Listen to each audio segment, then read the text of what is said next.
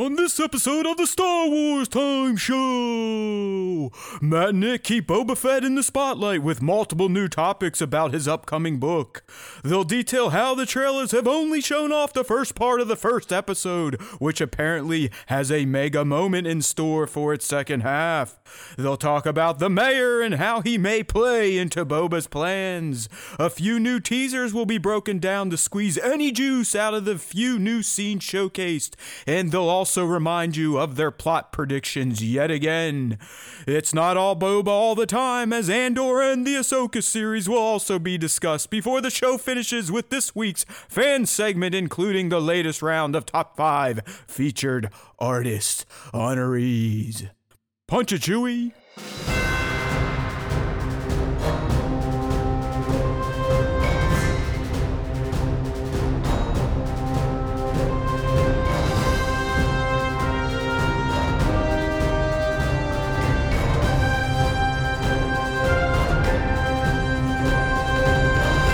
And here we go! Hey now, everybody! Oh, whoa, wow, hold on. Reboot. Hey now, everybody! Welcome to the Star Wars Time Show. It's Matt, it's Nick, and no, we do not have our festive outfits on. Screw Christmas, we've canceled it, right? It's the war on Christmas starts right here at the Star Wars Time Show. Except if we're waging a war on Christmas, I shouldn't be saying Christmas, right? I know, that, right? Is that how it goes? I'm not sure exactly. You know, this is our first war on Christmas, so we got a lot to learn. We to call Bill O'Reilly and see what our talking points are. That's what I was talking about. Like, yeah, Christmas. You're dead, motherfucker. Oh, man. Oh, dude. Speaking of wars on shit, and I don't want to go too deep into this, but I know Nick. You know, he kind of has a blackout policy on social media throughout the week, and I kind of spoon feed him stuff on Tuesdays to keep him somewhat in the know, right? To keep his pop culture quotient high. But last week, you know, we talked about Star Wars Eclipse and some of the juju woo-woo stuff around David Cage and whatnot, and then I think it was Thursday of last week, there was a coordinated hashtag put out, Blackout the Eclipse or some shit like that, where gaming media and other Star Wars fan sites and personalities are like, we will not cover this game until David Cage is removed. And I'm like, okay. Let me preface this so I don't get myself in trouble. First and foremost, I think people that think like David Cage are scumbags. 100%. Pieces of shit. I don't tolerate that type of stuff. But let's really break down what this boycott is. It's odd because if these people are so up in arms about one man in this game studio, Quantic Dreams, making a Star Wars game, where's all the outrage for Ubisoft making a Star Wars game? Where's all the outrage for Activision's titles they released this year? Anyone see what's going on at Activision with Bobby Kotick? I mean, come on. I do know that specifically the Blizzard side of things has been a complete free fall. I don't know about Activision because I don't play Activision games. It's the same company though. I mean, they're all ran by the same guy. It's just like, it is. Yeah. And like I said, Nick, I don't want to get mixed up in all this social justice stuff, but it's like, and I hate saying this word because it's a favorite of the far right, but I really felt like this blackout Star Wars Eclipse thing, this movement is virtue signaling. Okay. It's like, come on. If you're going to get on that high horse, I want to see the hashtags for Ubisoft Star Wars game when it's officially announced and anything that Activision may do with Star Wars or video games in general. Like, let's be real. If we're all going to sit here and pile on Quantic and this David guy, let's do it for real. Boycott anything Activision puts out. Take your Call of Duty right now and light that fucker on fire. Because he's mean to women. He doesn't pay his people right. What? Come on. Why aren't we going after these other studios? I know why. Yeah. It's because they didn't just get this big Star Wars PR punch. That's why. So let's be real. And really, if you want to go, I'm not standing up for David Cage, but if you read the fine lines, the guy went to court and had most of the stuff dropped against him. All right? That's not to say he's not a piece of shit. Where there's smoke, there is fire with people like him, okay? But let's go. Let's get real. If you're really going to sit there and black out the eclipse, all these gaming journalists, let's see IGN and everyone else drop coverage of all things Activision and Ubisoft too. Come on. I think they should. I mean, I know that Activision and Blizzard is basically dead to the gaming universe. Blizzard specifically, like. And this wasn't my idea, Nick. I follow a crazy former game dev on Twitter, David Jaffe, who created God of War. I actually like the guy. He created Twisted Metal, a lot of good stuff back in the 90s, early 2000s. But he's the one that kind of tweeted out. He's like, yo, David Cage, fuck him. And we feel the same way over here. But he's like, where's all the outrage for Ubisoft landing a new Star Wars title? I was like, you know what? That's a good fucking point. It's like, yeah, I don't know. I mean, sometimes people latch on movements. Once it gets the big announcement, I think that there'll definitely be some blowback. I hope so. If they do, then fine. I'm all for that. Go ahead and black out this, that, and the other thing. I just thought it was odd that out of nowhere, everyone's just piling on this game because of this guy. And you know what? This guy probably shouldn't have got the opportunity, but where's the ire at Lucasfilm Games for making that fucking choice? Oh, look, speaking of Ubisoft, 25 minutes ago, Game Informer, a new report has detailed what is reportedly an employee exodus happening within Ubisoft. Okay, thank you. So in the end, all of gaming sucks. Like I tried to say last week, and I'm sure I sounded stupid. A lot of people at the top levels of any type of business are probably shitty. Watch Succession. That's how I believe most CEOs at large corporations probably are. And it's true. So let's talk about something fun, though, and that's Spider-Man No Way motherfucking Home. Yes, all right? Indeed. And we're not going to blow spoilers down your throat, so be careful. But I would like to say, if you're someone that is that concerned with spoilers for stuff, you probably shouldn't wait, 4 or 5 days at this point. Especially in the 21st century with everyone in their social media and people purposely trying to spoil, but we're not going to do it for you. I actually didn't even think Nick saw it yet, so I already had planned to get spoiler-y on Spider-Man No Way Home, so I'll still maintain that mantra. But Nick, I have to say, I don't know if it is the greatest comic book movie ever made, but it's definitely in the top 2, in my opinion. For a singular character, it's easily the greatest, just non-ensemble comic book movie ever made. Yeah. And for 20 years of Spider-Man movie making, this movie just pulls off miracle after miracle after miracle. Yeah, I definitely think it's the best Spider-Man out of all of them, not just the Tom Holland Spider-Man movies or anything like that. I think even going back to, I think it was 2003, the first Spider-Man release. It's the best one. I think it incorporates, and here's the thing. This is a 2.5 hour long movie that moves quickly. Oh yeah. There's so many elements that are incorporated in this film that it does feel like you're moving at a fast pace throughout, even though it is a long runtime. And that was awesome because when I looked at it, I was like, man, Dune is 2 hours and 35 and Spider-Man No Way Home's 2:28. I was like, I can't believe these two movies have very similar runtimes. But then after seeing Spider-Man, I was like, okay, I feel like you couldn't have cut time in this film. I feel like you needed pretty much all of the time it had. And they used it really well. I thought that the characters were fantastic, bringing in the villains that they did, bringing in the other heroes that they did. I mean, everything about it was really kind of top notch for me, for sure. Yeah, it's I don't know. I mean, Bat thinks we're full of shit, but hey, guess what? That's what opinions are, buddy. They're like assholes. Everyone's got one, and they all stink, right? Yeah. I don't know. It's just. Like I said, the level of fan service it pays for 20 years of Spider-Man cinema is ridiculous. It's definitely a theater experience. I mean, we had people fucking cheering, clapping, yelling, hooting, hollering, crying, sobbing, laughing. I was doing them all. I mean, my kid kept looking at me like, you Pussy, you limp dick loser. It's just a Spider-Man movie. Snap out of it, bub. But there's some moments that hit. And they hit, I think, you don't really see them coming, although they make sense when they do play out in the movie. But it's up there, man. I still think like the Infinity War Endgame is some magic, just what they did with 18 or 19 movies prior, and I think even more than that, and then tying them all together in a perfect little bow and completely ending years worth of storytelling and then kicking off a new phase of the MCU.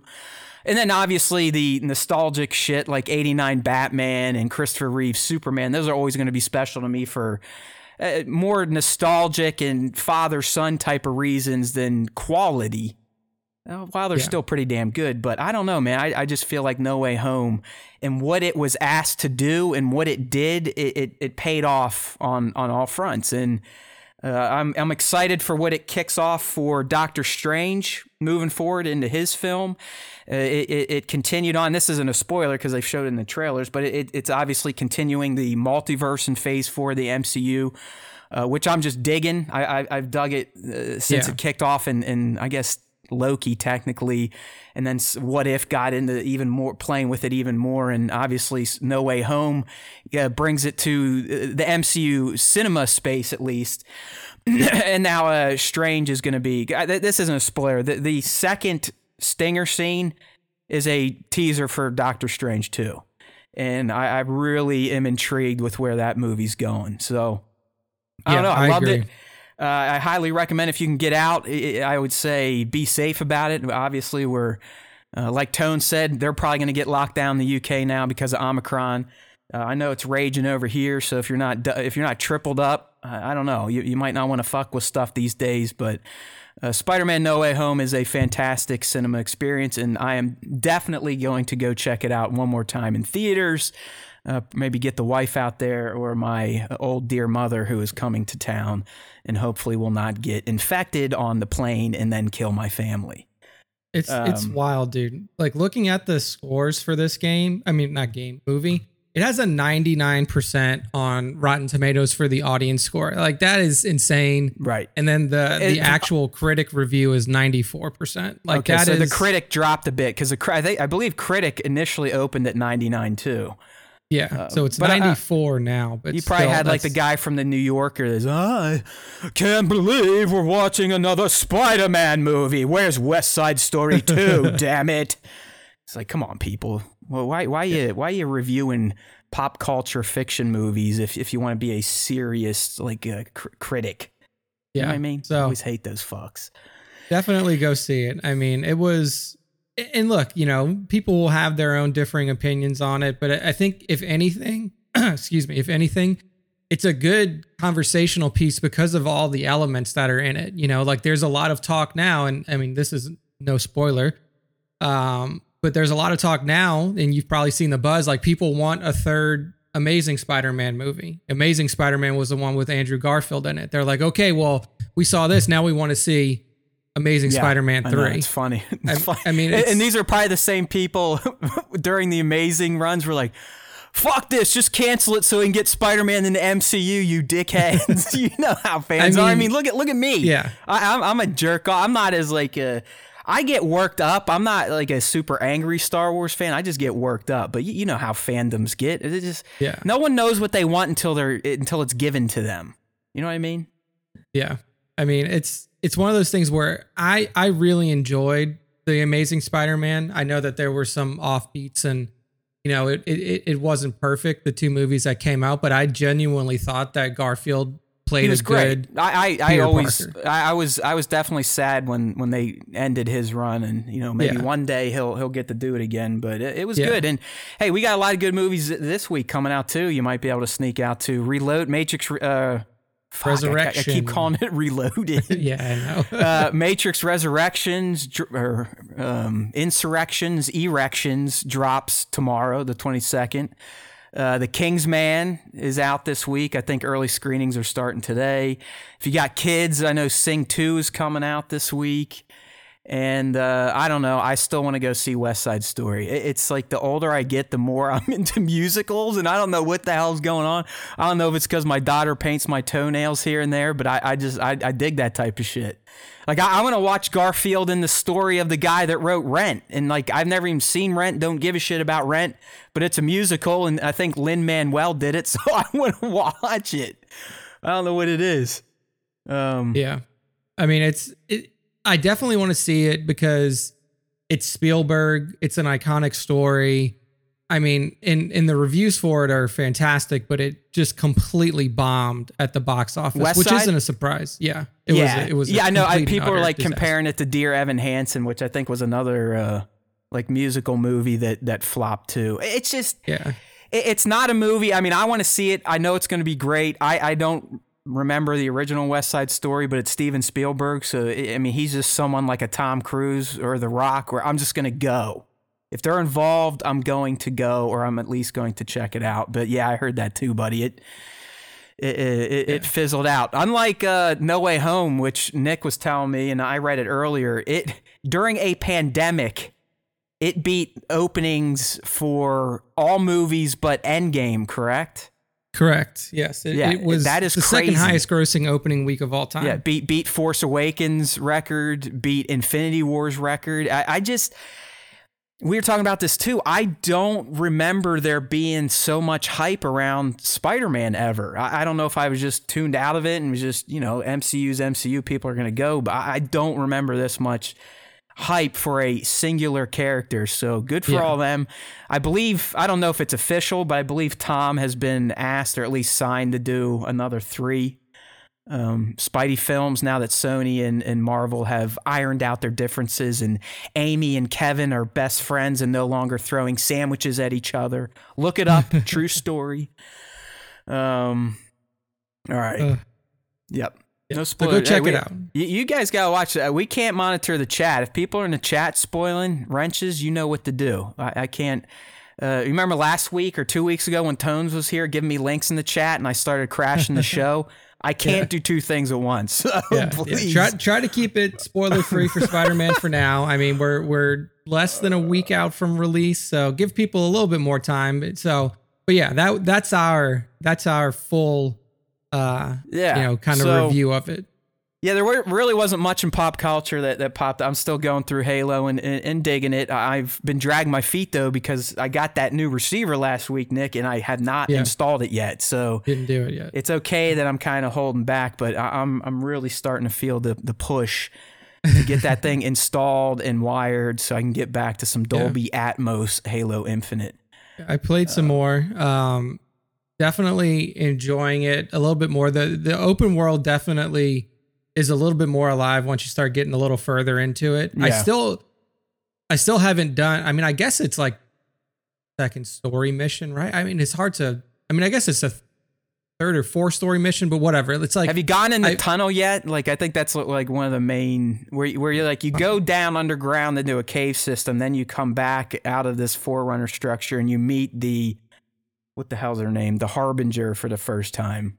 Okay, no. So I haven't done that yet. Yeah. So you're exploring. You're gearing up. You're rescuing UNSCers, right? You're taking out targets and getting new weapons. Mm-hmm. Yeah. It's interesting with this game because I feel like and this can be said for any open world game. I feel like there's a huge difference with this one though. If you go through and you just do the story missions versus other games. Because I can see how, like one of the things that I saw somebody say was like, I love the game, I love the open world. The story was like a little lacking, and I can kind of see that because I'm so much feeling that too at this point. Yeah, there's so much emphasis on exploration of Zeta Halo that like there's almost no story being told. Like I've probably played this game for like 4 hours. You're not wrong, dude. If you do not engage in the main missions outside of picking up audio tapes, which are like the only 2 things that aren't marked on the fucking map. Yeah. There is no story. I mean, there's none. The audio tapes, if you do find some, do start filling in the gaps with what happened from the opening scene, which again you're dropped into a story that's already happening. You don't really know what the fuck's going on, and through the campaign, you're slowly learning a bit more about what is taking place on Zeta Halo. But you're 100% right. I mean, there's no collectibles to read. You got to find the audios, and if you don't find the audios, you don't get any updates on the story until you do a main mission. And that's it. Yeah. Even the weapon will sit there. Like when I do a main mission, and then I'll open, because we talked about this with Ghost. It's ADD. It's like, okay, look at I got to get that on the map. Oh, there's something on the map. Got to go there. Got to get it. And you're bouncing around 2 hours later, like, oh shit, I want to go to bed. Or I know that, but the weapon's sitting there, like, hey chief, do you want to go do this yet and learn what's happening? Hey chief, shouldn't we go check this out? I'm like, fuck you. I'm just walking around finding stuff. It's the curse of open world games, and it's open world games are probably the ones that I've started the most and then finished the least. Yeah, because that's fair. I'm so distracted. Like I wish, like Horizon Zero Dawn, I probably put 20 hours in that game, easy, 25 almost, and I still haven't finished the story. Exact same experience there. And the intern's like, dude, this is one of the greatest games ever made, and I'm not denying them. I think the story. And I feel like at this point, Nick, I don't know if you're the same way. I think I'm just going to have to find like a recap of the story before the second one comes out. Because I know there's no way I'm ever going to finish Horizon. I'm not going to do it. It's just not going to happen. Like I picked it up a little bit more a couple of months ago, progressed through the story a little bit further. I'm going to try to finish it before the second one comes up, but it's going to be difficult because... With a game like it's so easy to get distracted, like you said. It's rare. I think that's why Ghost, we loved it so much, because that was like one of the first open world games in a long, long time. I think Far Cry 3 was the last, probably, where I did every fucking single thing you could do and loved it. I was like, I couldn't get enough. And when I was done, I played the multiplayer for another month or two and loved the hell out of that. I mean, I missed that game, but I'm an old man. I have limited game time. You got to move on. You got to play games from 10 years old for half the year, and then Halo. Yeah. That's pretty much what I did this year. The best descriptor, the best comparison that I can make for Halo versus Ghost is that with Ghost, similar open world vibe for sure, like lots of missions to do, just like regular open world games. But for me, for Ghosts, doing those side missions, doing those character oriented missions with like, you know, your archery master, and then the drunk guy, and then with Yuna and all of them, it felt meaningful. Well, you were getting story layers added in too. Yeah, exactly. Hey. So like, I just wish there was a little bit more, like when you take an installation, not necessarily a fob, but like when you take one of those big keeps, like I feel like there should be something that happens other than just like, okay, it's not purple on your map anymore. Right. Like almost like you find another Spartan carcass and you get like some important audio from that Spartan, you know, they're tracking Atriox or Escharum. Yeah, I know what you mean. Hey, you know, last week I was busting your balls. I still highly enjoy Halo Infinite, but it's not Ghost, and that's okay. It doesn't have to be, but for a Halo shooter, it's changed enough that I thoroughly enjoy the changes for the franchise, and I'm hoping to get a little more out of the story, but from what I've read, the little dingleberries out there, it's not quite like a Halo 1, Halo 2, Halo 3, and even Halo. I still personally think Halo 4 had the best story. Halo 4 was They folded in the Forerunners with, what's his name? Fuckface? The hell was his name? Damn it. I can't remember now. It's been too He was long married to the librarian. What the fuck was his name? I just sent Nick a 40-minute video, a recap of Halo so far, and I think I watched it twice, and I still can't remember it. Come on, McFly! All right, whatever. I'll give up. All right, dude, let's talk some Star Wars. The fans are getting restless. I before we get into this first Boba story, I have to say, and I dropped this in the Discord. Remember, if you want to join the Discord, I think we have an open invite link in our Instagram profile at Star Wars Time Show. Optimus Crime joined this morning, a longtime super fan, a hat purchaser. It was nice to see him in Discord. But over there, I did let them know that, Nick, today, when I was making my rounds on Reddit leaks, Book of Boba Fett plot dump. Straight up plot dump. And there was another one about an OT character making an appearance. And here's the deal. Like I have professed previously on this humble little podcast, I was never going to read that shit again after what Nick and I did with The Rise of Skywalker. It's terrible. Yeah. It's like, TROS wasn't good, but knowing the entire plot made it even worse. Yeah. And there's something similar going on right now with the Book of Boba Fett, but the motherfucking mods on the homepage didn't blur it out. They like when it's stuff like that, they usually at least put the title and then you have to click, or they blur shit out. So as I'm scrolling through, I'm pretty good at reading lines going by fast. I've trained my brain to do it through all these years staring at a fucking computer screen. Yeah. It right there, it's like blah blah blah blah blue is blah blah blee blah and blickety blue blue, and I'm like, oh fuck. It's like, oh no. Don't worry, we're not going to go into any details of the plot leak on the episode, so don't worry about that. This is all I'll say. This is all I'll say. I'm feeling better this week about the hard stand I took. Hell, the stumping I did for my plot predictions than I did last week. So if you're a longtime fan and listener, you can probably connect the dots. But I'm feeling a lot better today than I did last week about some of my big time predictions. So much so that if it goes down, I am going on a victory tour. Tour. I want people to book me on your fucking Instagram lives, your shittier YouTube live streams than our own, because I'm going to go around and crow like the narcissist douche that I am. All right? Hey.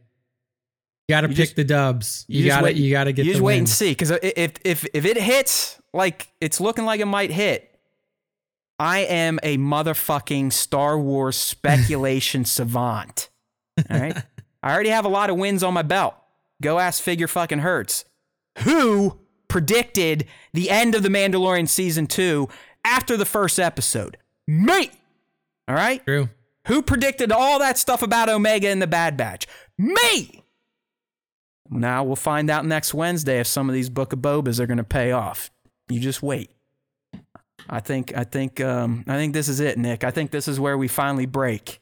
I think this is where we finally go viral, because someone's going to be like, look at this jerk off who thinks that he's special, speculating stuff that no one really cares about outside of Star Wars fans. I think what I'm missing, like one of us needs to be either like super, super fat, right? Because that usually works to go viral online. Full neck beard. Yeah.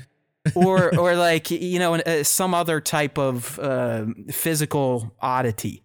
I mean, I guess I could stand up for shows and show people that I'm short. Maybe that would work. One eye. One of us starts wearing an eye patch. Yeah, I'm just going to stab my eye out for Star Wars. The sad thing is I probably would have at one point in time. I don't know about these days, but I might have in the past. But no, I'm feeling a little bit better after these leaks. But don't go over to Reddit leaks. It's bad. I mean, it's like right out there in the open. They just barfed it up, and I cannot believe the mods did not try to gate it at some point. But it sounds like someone has the full plot dump. But luckily, we don't have to worry about plot dumps, because we have articles that are about Robert Rodriguez. And he actually, Nick, he put out some interesting things to think about in a big article from, I think, THR. One of them, we got a character confirmation, which adds a little light to the whole scenario. And that's the fact that if you're on the live stream, the Ithorian that we have seen and heard about months ago through Reddit leaks is called the Mayor. And he is voiced by Robert Rodriguez himself. So as I tried to tell some of you when the first trailer came out, no, that was not Din Djarin. It was actually Robert himself as the Mayor.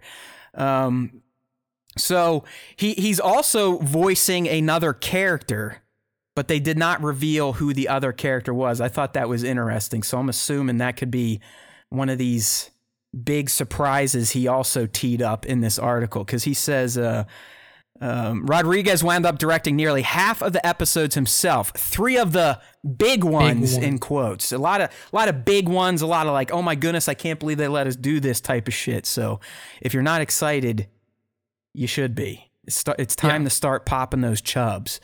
But yeah, he voiced the Mayor and then another character. So I'll be interested to see who this other character is. It could be a big one that needs a voice rather than a flesh and blood actor. Yeah. So why Boba Fett? All right, Robert's a guy. He's been on record saying like, listen, I don't do franchises. Fuck that shit. Unless I create them like Spy Kids, he's not touching them. But I put this in the article just to be a shithead with Boba Fett, because you know how I am. But just listen to what Robert says. And this goes back to my point that I've been making for years now on this dumb little show. So this is Robert's words himself and why he decided, yeah, you know what? I will get in with a franchise type of genre show here. All right. So as I said, fans of our show may find his response comical. So here we go. That changed with Boba because he was a character that was always undeserved, right? Meaning he didn't deserve all the praise that people gave him. That's just one shot. It was a character way more popular. Now I sound like a dope. Way more popular than he should have been based on his limited screen time. So it's almost like starting with an original character. You can kind of do anything you want so long as you make him cool and don't make him a buffoon. All right? Do we need any more evidence that Boba Fett in the original trilogy was a douche? Anybody? There you go. I rest my case. Yeah, I think Robert has the final say here, and I think he's right. I even think Filoni said that Boba is a bozo in the original movies. This I found to be extremely interesting, and I cannot wait for the 29th. Not that, I wasn't getting antsy, but so far, the trailers we have seen, Nick, have only shown the first part of episode 1. That's it. Yeah, that's what we the assumed. Only content we're not that getting has been anything shown. past episode 1 in these trailers. But it's not even it's not even past the first part of episode 1. Because here's what he said. The producers have only revealed footage from the 7-episode season's opening minutes. Opening minutes. That's all. We've only seen like maybe the first 20 to 30 minutes, 20 to 50 or 15 to 20 minutes of the potential first episode in the trailers. And here's what he says, why they've done this. We can't use the second half of the first episode because it gives so much away.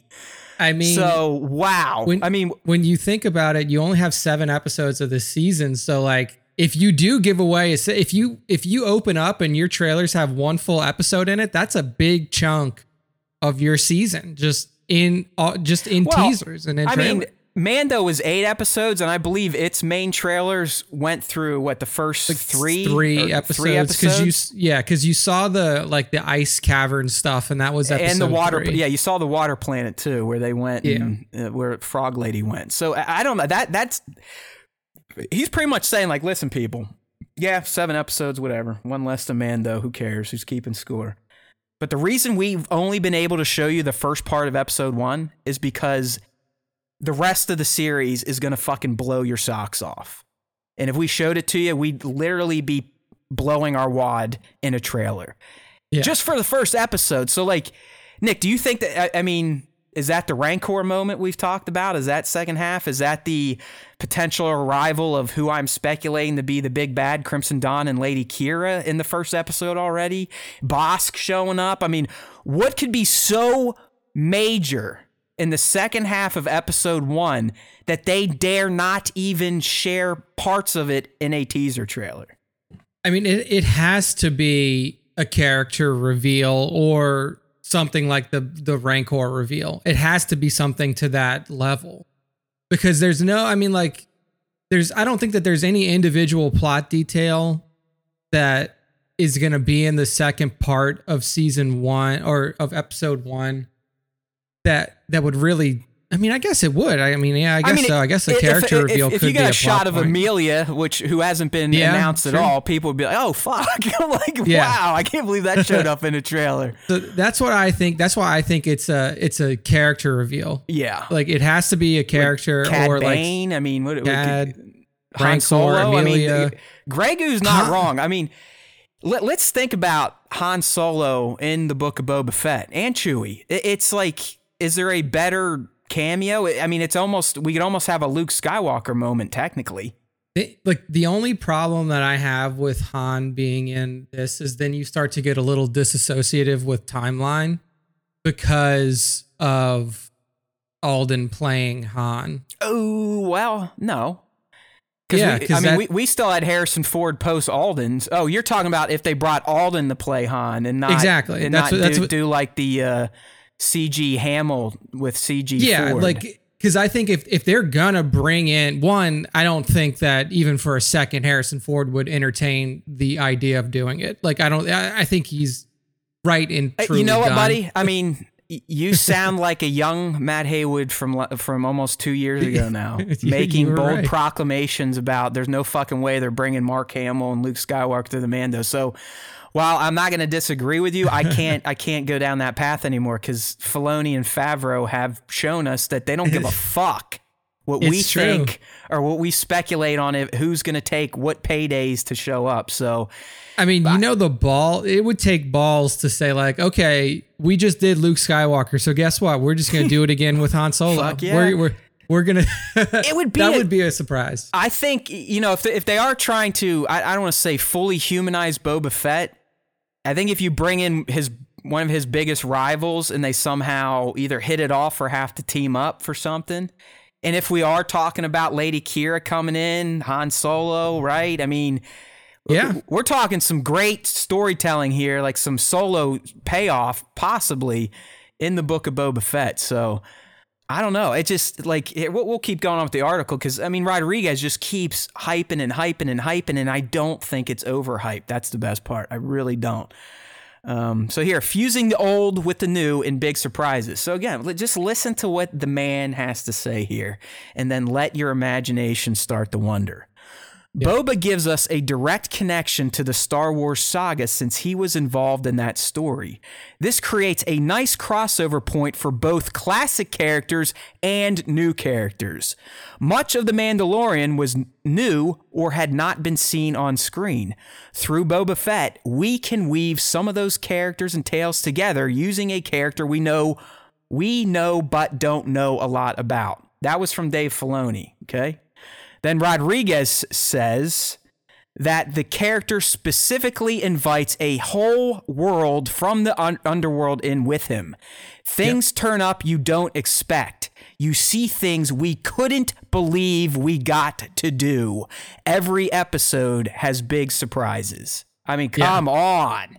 It's definitely character related. And in the way that he put that, the specifically invites a whole world from the underworld in with him. I mean, it's a character that does more than what you could do in Solo. Because while Solo was kind of mixed up in the underworld to a degree, he wasn't like as embedded in it as Boba is, especially not in like the darker, seedier sides of it. Like Han was dabbling in smuggling and he was working with a crew. Yes. But like once you get down into like, we're killing people for money, we're bounty hunters. Yeah, he didn't fuck with that. He didn't really get that far in. So like with Boba, you get to explore a whole different side of the Star Wars underworld that we haven't really been able to delve into. Not even in The Mandalorian. I mean, because like The Mandalorian, we touched on the bounty hunting aspect of it for few episodes. I guess this is a good question. Since bounty hunters are of a guild, and they take bounties from the New Republic or the Empire, whoever, are bounty hunters technically even Underworld, though, right? I mean, to me, Underworld are the people that may hire bounty hunters, but I don't consider bounty hunters to be attached to the Underworld like a Crimson Dawn, like the Pikes, like the Black Sun, or like the Hutts. I would consider it still Underworld because nobody is like people from the New Republic don't just have like, it's not like laissez-faire to be like, oh yeah, I just hired a bounty hunter to kill that guy or to do something. Like it's still bad. Like it's still like, this is the very last thing that I can do. Right. As, like for evil, they don't give a fuck. Like but for the good guys, it's technically, you don't have to kill the bounty isn't always death. I mean, even Mithril, he brings in Frozen and there you go. So I guess, in terms of the bounty hunter guild in our traditional underworld entities in Star Wars, I don't put them in the same universe. Bounty hunters are the anti-heroes, where the underworld, they're just shitheads. They're evil, right? They work They do evil shit. They work for evil. They'll do whatever they can to make a buck and get more power. Where bounty hunters, I do believe, have some sort of code. It's been talked about in the Mando. It's been talked about in more of the bounty hunters. And kind of back to the Boba Han thing. Boba has the utmost respect for Han Solo. Yeah. So much so that he hates him and thought Jabba should have killed the motherfucker. I mean, that when Boba hands it over at the end of War of the Bounty Hunters, he's like, dude, what are you going to do with him? You just going to take him out? And Jabba's like, I'm going to hang him on my wall because I'm a cocky asshole, right? And Boba's like, man, if I were you, I'd just kill him. He's like, Han Solo is not someone you ever want coming back around. So yeah, exactly. You don't want him to hang around. And he paid for it in the end. So. You know what, Tones? And this is where the comics and why I feel compelled to read them these days, but they could be setting up Shiza up for a return, because they ushered him in name only back in the canon in the last episode, well, in the first issue of Crimson Reign. So who knows? I mean, when you have a line like invites a whole world from the underworld in with them, okay, are we going to get Pikes in there? Have we seen live action Pikes? I don't believe so. Have we? I don't think so. I don't think we've seen live action Black Sun. I mean, the only live action Syndicate I believe we've seen would be Hutt or Crimson Dawn. Yeah, Hutt and Crimson Dawn. So I don't know. Unless there was like somebody that was unnamed in the original trilogy, right? That's like the only option. It's like you have an unnamed whoever who was a part of that syndicate. It's a bunch of McClunky. Yeah. All right, so a few more things here from this was a great article, by the way. It was just a little too much reading. Like, I got angry at myself that I was reading so much. I mean, I even had to like copy and paste quotes so I remember them. So Boba's challenges here, and this is again from Robert. Boba bites off more than he can chew, and we definitely do not make it easy for him. It's easy to sit on the throne. It's not easy to stay on. So what's it like for a bounty hunter to have to suddenly become a leader? Where's the push and pull in that? What is he trying to become? We really go in depth into the character. Yeah. And that was always a big question with the final scene in Mando season 2, like the stinger that sets up Book is like, all right, what is his plan? Because I don't feel like he just walks into Jabba's palace, wastes everybody for like revenge. Like he does that because he has something that he's trying to accomplish. And I think that's what this season is it's going to show you the evolution of the character beyond just, all right, give me the puck. Let me go get my bounty, come back, right. Make my money. And I honestly think Boba Fett fanboys may ultimately be turned off by the show when it's all said and done. Because I do think, and even Tem himself, I think it was last week we talked about it. Even Tem was pushing back at times, like, "Hey guys, like, are we showing a little too much?" Remember, this is a man of mystery. This is the man with the spurs that clink and says, 2 words in 2 films. Like, chill out. But what Nick's saying, I do think this is Boba's kind of resurgence into the galaxy as a new version of himself, both in universe and for fans. Like, when this is all said and done, Boba Fett will be a fundamentally different character than he ever was going into it. Yeah. I'm excited for it because I've enjoyed the Neo Fett era.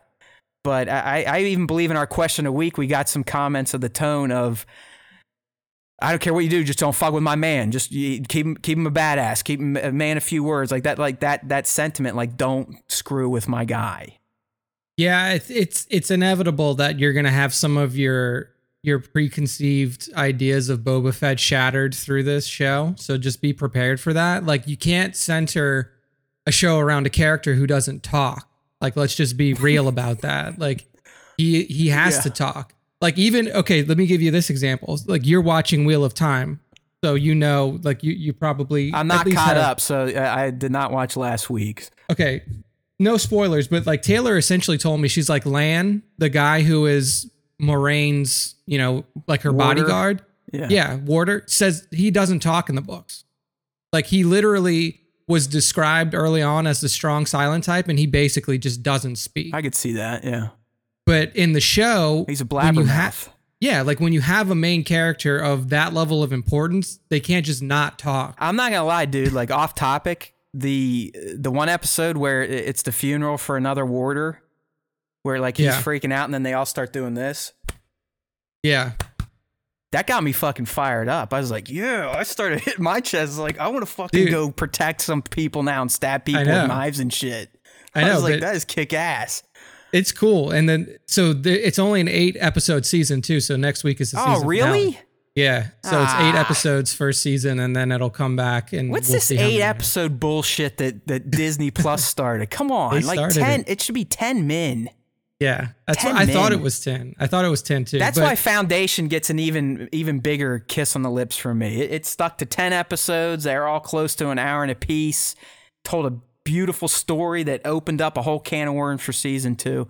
Still one of my favorite shows of 2021. All right, back to Boba Fett. But yeah, I think that Boba, he's gonna have to be more verbose. He's gonna have to be different than what you have perceived him to be from the original trilogy and from what little time we had with him in the Mando. Like, he's going to be a different character. That was the whole purpose of that stinger, is to show fans that, like, hey, the Boba Fett that you knew before is going through a massive life change now, whether it be just because he survived his Sarlacc pit ordeal and is now out.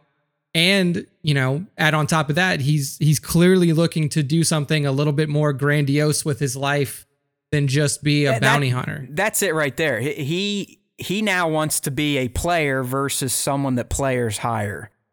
He wants to fill this void that has been left by Jabba, but as we've heard through the trailers, he wants to do it a different way. Yeah. He doesn't want to be a Maul. He doesn't want to be a Jabba. He wants to be a Boba. Kind of sounds like a song, right?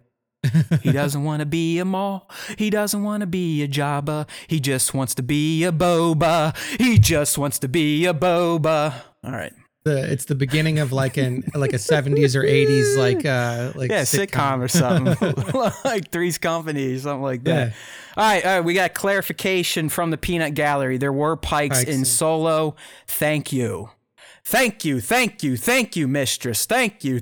Oh, sorry. I was listening to Howard earlier. I've got some sound drops stuck in my head. Like 4 inches is fine, but Nick and I have always known that, right? Yes. That's what whenever we used to go out and try to date, that is how we'd open up the conversation. We'd be like, 4 inches is fine though, right? And they'd be like, yeah. And I was like, okay, we can keep talking. We're in good. All right, okay, and then the last thing here, and I think this is going to be a no-brainer unless we have another like TLJ revolt of Solo. But when asked, the series currently isn't greenlit for more than one season. But Rodriguez is saying here, if people really love it, I'm sure they'd want to make more. It's like, if Disney likes money, they'll make more stuff that makes more money. And yes, you're right, Mr. Rodriguez. So, which is cool. I mean, hey, I've said it in the past. I'll take as much Star Wars as you can give me, even the bad shit. I'll go through it. I may not like it, but I'll still consume it and feel like a good human for doing it. I think if this gets any sort of buzz like Mando did, it's probably a no-brainer. If anything, he may be folded back into Mando much more than they may have initially planned. That's what I was going to say, is depending on what the plans are for this universe. I mean, basically what you've built is just like another little subsection of the Star Wars universe. Right. It's the Mandoverse. It's the Mandoverse, 100%. Exactly. So like, depending on what you want to do, like it may not make sense to have two shows that are running in the same time concurrently, especially that are so close to each other in terms of their theme and narrative. So it'll be interesting to see if they do intend to keep like, hey, Book of Boba Fett, like after Book, then like he's going to be just separate from Mando. Like he's not really going to fuck with Mando too much. Mando has his own thing with, the Mandalore, the Darksaber, all that. And then he just stays out of it. So kind of what they pitched us last year, we're going to have all these spin-offs. They'll have their own deal, but then they'll ultimately, for like an Infinity War Endgame event, they will come. Okay. So yeah, you're thinking if they keep Boba going, he'll stick the Boba. You might get an occasional like, hey, Din, how you doing, buddy? Or, Fennec might be like, oh, you hear what the fucking Mandos are doing over on Mandalore these days? We probably shouldn't fuck with them right now. And then the big event will come where they okay, all right. I can get behind that. I think that's probably the route they're going to take. Because now they're like the two characters are going in so their directions are so different. It's like one guy you have to imagine is going to have a hole in his heart because of losing his ward. Yep. But he also has this conundrum of owning the Darksaber, and the heiress isn't quite thrilled that he won it in combat, and now he technically is the champion of it. Leader, yes, the champion. We still have all this other stuff that happened to Mandalore that we've only heard tidbits about from Gideon as he's talking shit, and I really do think the Mando is going to, from some of the leaks we've heard, is morphing more into, yes, this is a show about the Mandalorians, their plight, and hopefully their victory against the Remnant. So yeah, I mean, you really wouldn't expect Boba to be like, oh, hold on, I got to take a break from trying to conquer all these former Jesus Christ, I'm all over the place, Jabba the Hutt associates, so I can go help out my boy Din one more time. Yeah, all right. Okay, all right. Well, good stuff here. We're almost a week away. I know. Yeah, we're getting close. And I still have I can't, and I think it's going to be a game time decision if we do anything next week or not. It's definitely not going to be on Tuesday. If we do anything next week, it would be on Wednesday. It just, I don't know. I'm going to have to see how I feel. I'm going to have to see how the episode shakes out and what's going on with the rest of the schedule here at House Haywood. But if some crazy shit goes down and my narcissism can't be contained, there's a good chance at least one of us will be firing up the camera and shit to go Boba Fett, oh! for like an hour or so. I just don't know. It's like, I know Nick's got to work. I don't think I want to sit around till 2:00 waiting, but I don't know. Like I said, you just don't know. It could be a day where everyone around the house is doing nothing and I'm looking for something to do, or I could just want to play Halo Infinite all day. You don't know. You don't know. We'll end this episode on a happy 2021 just in case that we don't do one for next week. You just don't know. I mean, at least I think if we had thousands and thousands of listeners that truly were hinging on what we were going to say about it, I probably would make an attempt, but let's be real. I mean, we'll be leaving like 200 people out in the cold for a week, so it's not that big of a deal. All right. More Boba Fett. Don't worry, people. It's Boba Fett all the time here at the SWTS. We did get a new teaser, and it's really at this point, knowing that we're only seeing the opening minutes of the first episode, how much more can they actually show off?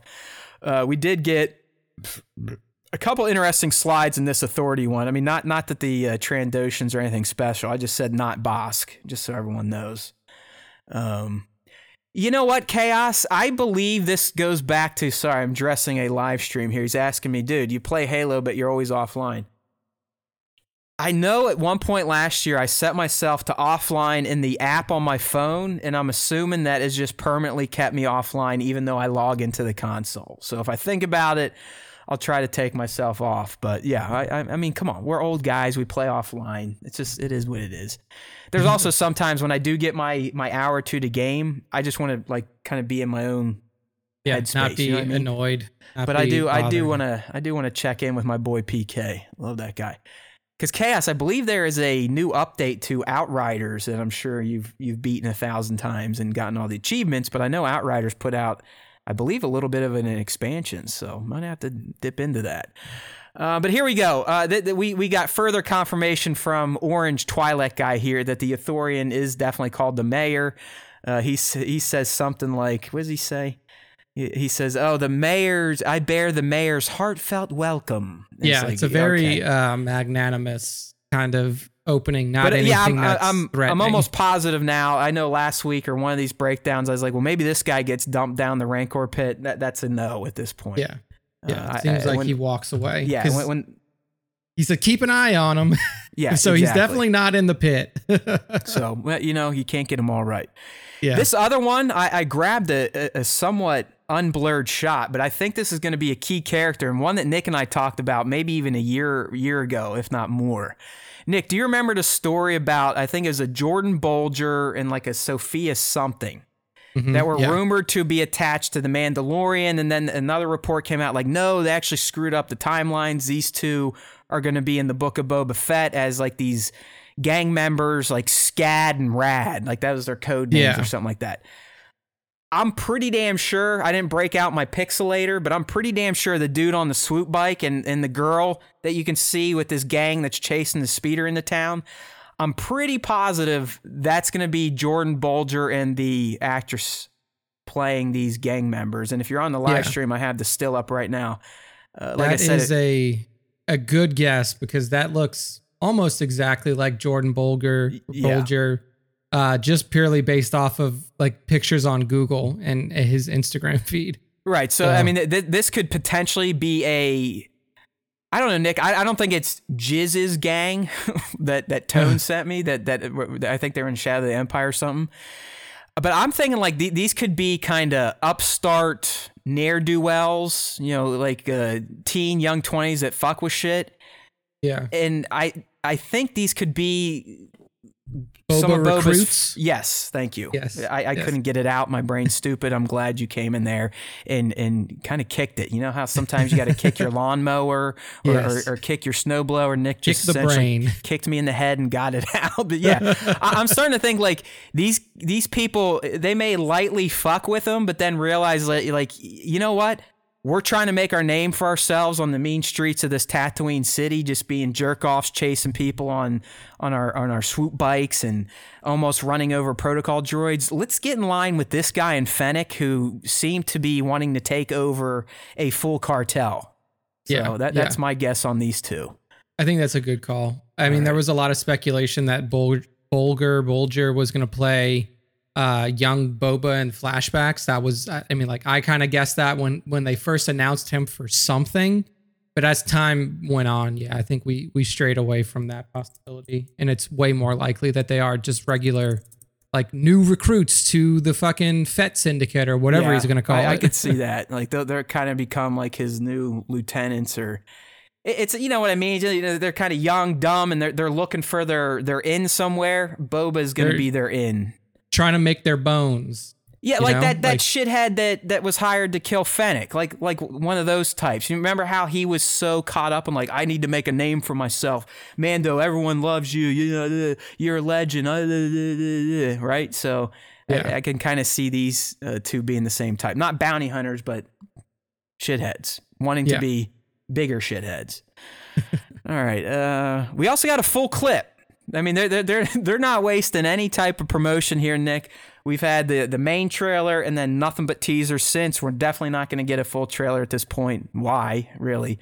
We know it's only the first few minutes of the first episode anyway, so the little 30-second spots are good. But we did get a full clip, and the clip covered the scene we have seen of Boba and Fennec walking through these city streets. They got their helmets off. I believe they're en route to the meeting with the mayor. You know, it's kind of chill. They only have, one or two Gamorrean guards there with them. But we did get to hear a little more of their conversation. And essentially, Boba's like, he starts talking about covering Jabba's empire to lock up his former vassals. And that's when Fennec's like, well, you know what, dude? I mean, Jabba used to just sit back and let his lieutenants handle it. She's like, I can handle it for you, man. I got this. And that's where he's like, Jabba ruled with fear. I want to rule with respect. And she goes, in my opinion, sometimes it's better to rule with, that type of. So that was that whole, we finally got that whole scene to play out where he's kind of laying down the type of boss he wants to be, where Fennec is still kind of like, listen, bro, like, you sure you want to do this? Because I can go rough all these cocksuckers up for you. You don't have to come out here and try to play patty cake with them. I mean, it's kind of like, if you remember like Godfather 2, end of Godfather 1, when like Michael took over the family in large part from Vito. And that's kind of like, Vito was kind of like Jabba because he was older, like he needed to have his lieutenants go out and get stuff done.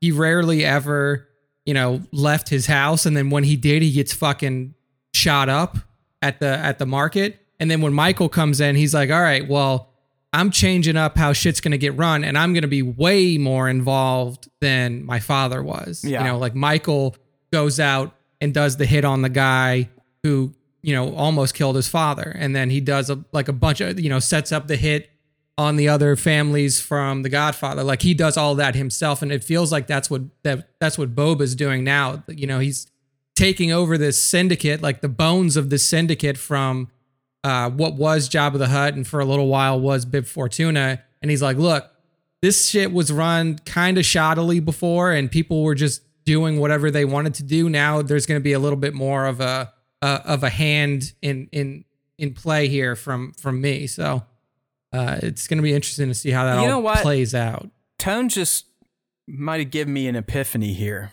Have you noticed how he's holding his helmet?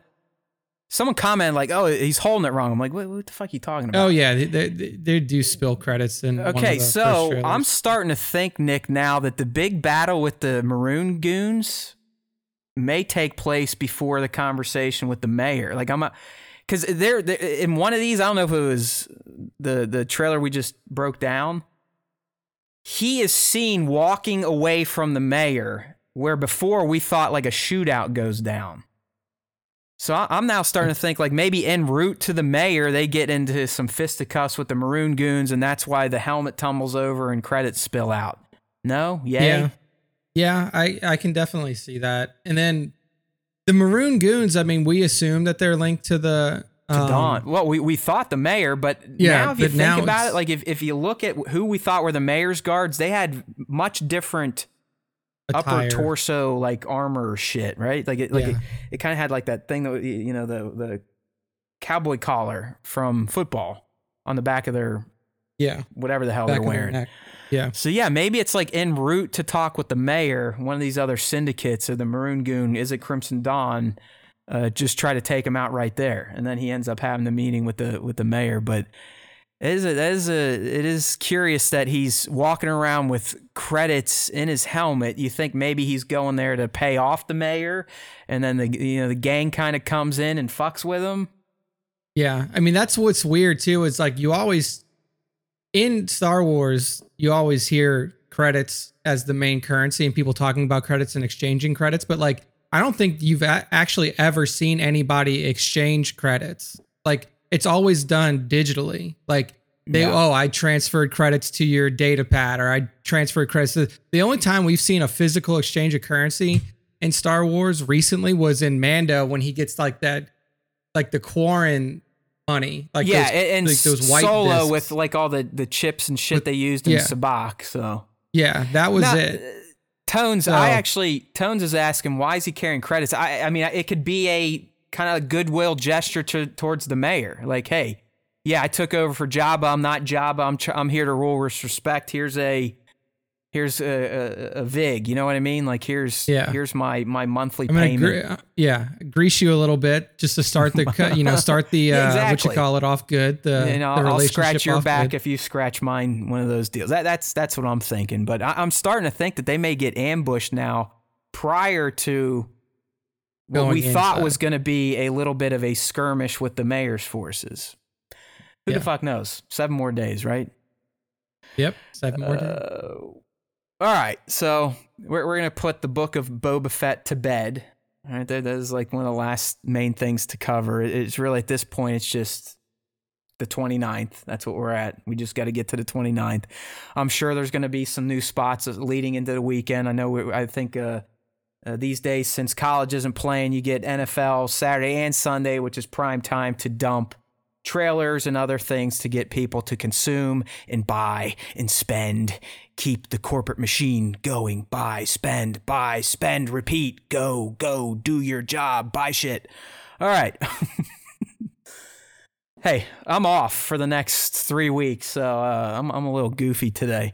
I've actually eaten some real food. It's not a diet day. I don't know if I'm going to drink, although I'm starting to think I might at least have a sniff of bourbon tonight. You know, why not? Nice. Throw on another. We've committed to watching at least one Christmas movie a day.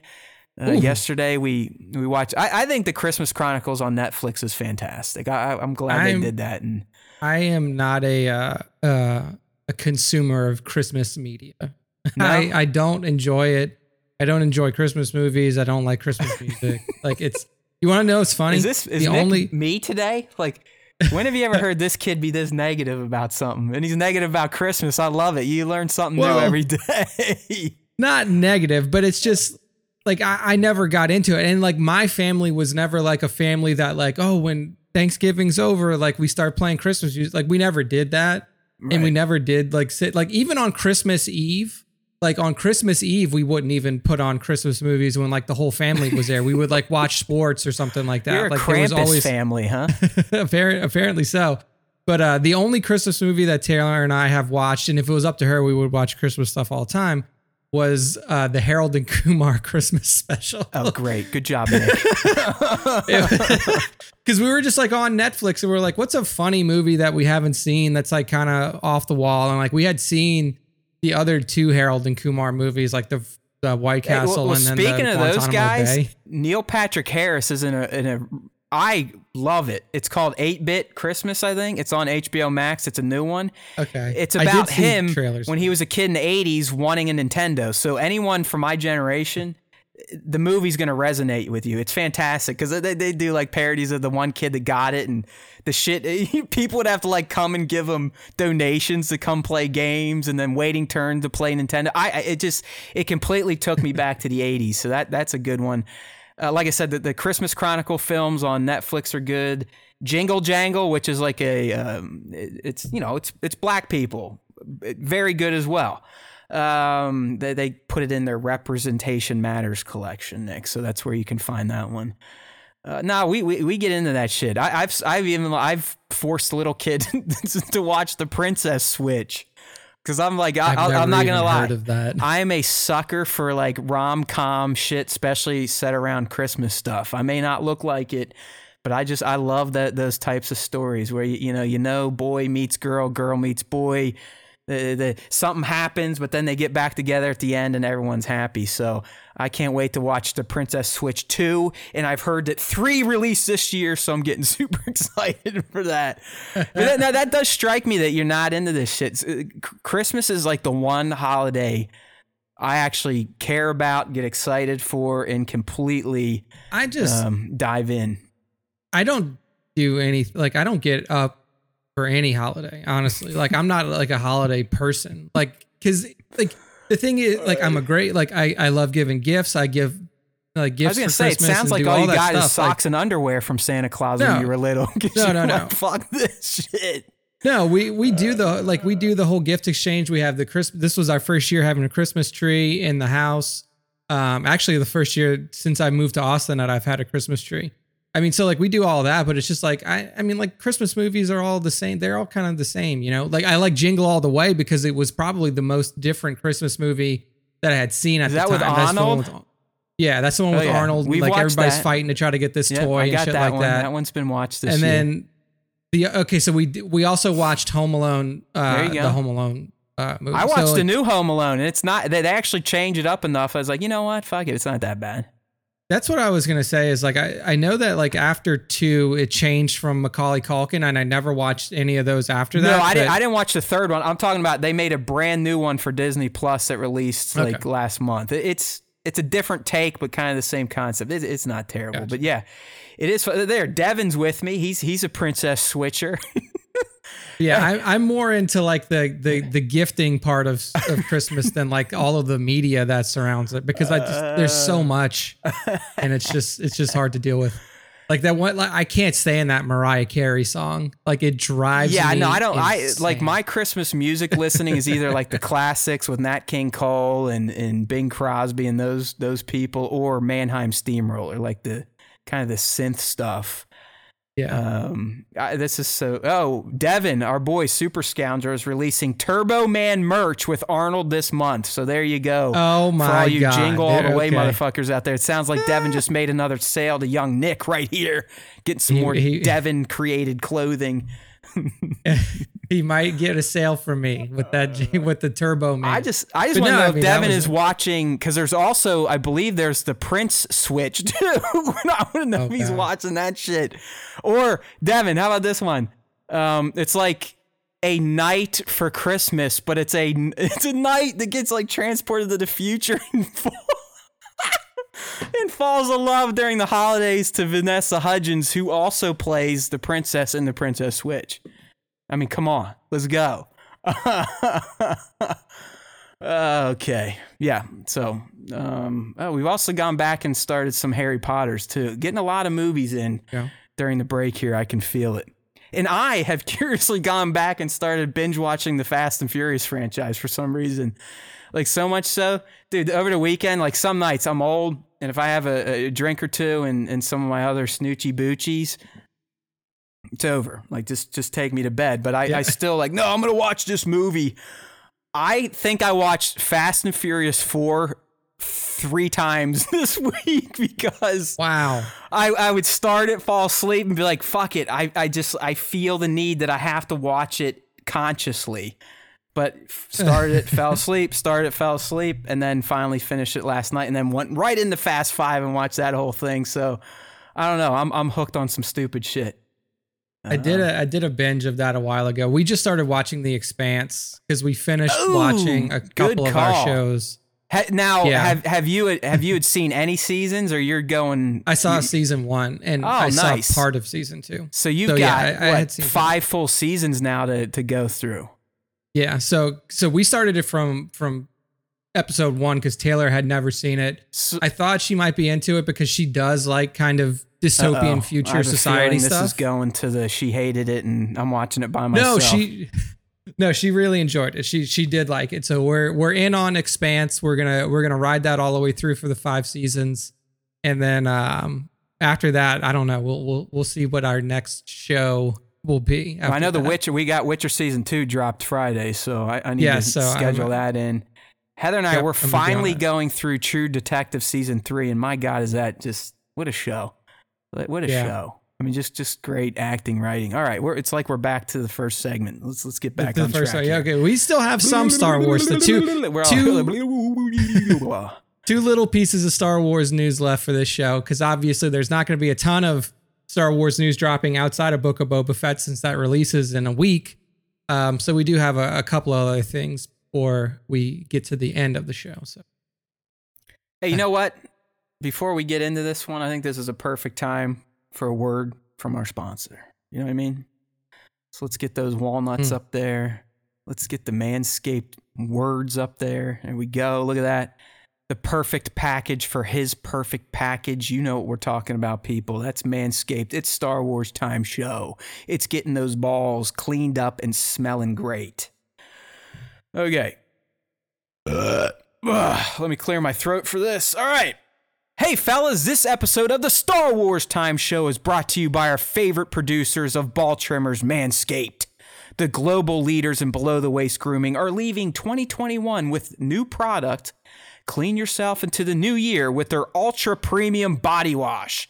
Also, special offer alert, use the code SWTS for 20% off plus free shipping at manscaped.com. 4 million men already trust Manscaped. Time to join them. I actually believe since we started doing this, 2 more million men have started to trust Manscaped. So what do you think about that? All right. It's all us. All right, Nick. So, what was one of the highlights of 2021 for you? And what are you looking forward to in 2022 with your below the waist care? I mean, it's just become like before it was very like what do I do? What do I put down there? What makes it, like there was no routine, and now I have a full routine. I feel fresh, and then bingo bango. That makes every day that I start off with Manscaped a fresh day. So damn straight. So 2022 is on its way, and the last thing you want is to be the guy with pubes getting in your way of making this year your best yet. 2021 sucked, and that's why Manscaped is making a splash and upping your grooming game. Their signature Lawnmower 4.0 is here to take down every pube in its path. Manscaped has engineered the ultimate groin and body trimmer by focusing on intelligent functionality and an incredibly comfortable grooming experience. Their 4th-gen trimmer features a cutting-edge ceramic blade to reduce grooming accidents thanks to their advanced skin-safe tech. It's even waterproof. This tool is amazing, and I'm confident using the 4.0 to leave 2021 and my gross pubes with it. You know what else I'm confident about? Smelling like $1,000,000 and a mang. You may be asking how, and I'm happy you did. I used, as Nick just said, the Manscaped Refined Cologne with the same signature scent that is in all Manscaped formulas. A great compliment to your collection. So let's talk about being clean, feeling, and smelling good. The new Ultra Premium Body Wash from Manscaped solves all three for the perfect addition to your daily grooming routine. But in the shower, I shower every day, and I hope you do too. This body wash is infused with aloe vera and sea salt to keep your skin feeling clean, nice, and moisturized. With Manscaped, you'll be a brand new man and ready to kick all the gross hair and smells out with 2021. So use the code SWTS for 20% off plus free shipping at manscaped.com. I'm all in on confidence and smelling good this new year. So join me with Manscaped. All right? So don't forget, get 20% off plus free shipping with the code SWTS at manscaped.com. That's 20% off with free shipping at manscaped.com. Just use the code SWTS. Happy New Year to your balls. All right, friends, we would appreciate it if you use the code. I think we're coming up on the end of our term here. You never know what the new year may bring, but if you've got some needs, if you want to smell better, if you want to groom better, SWTS over at manscaped.com. We'll love you for it.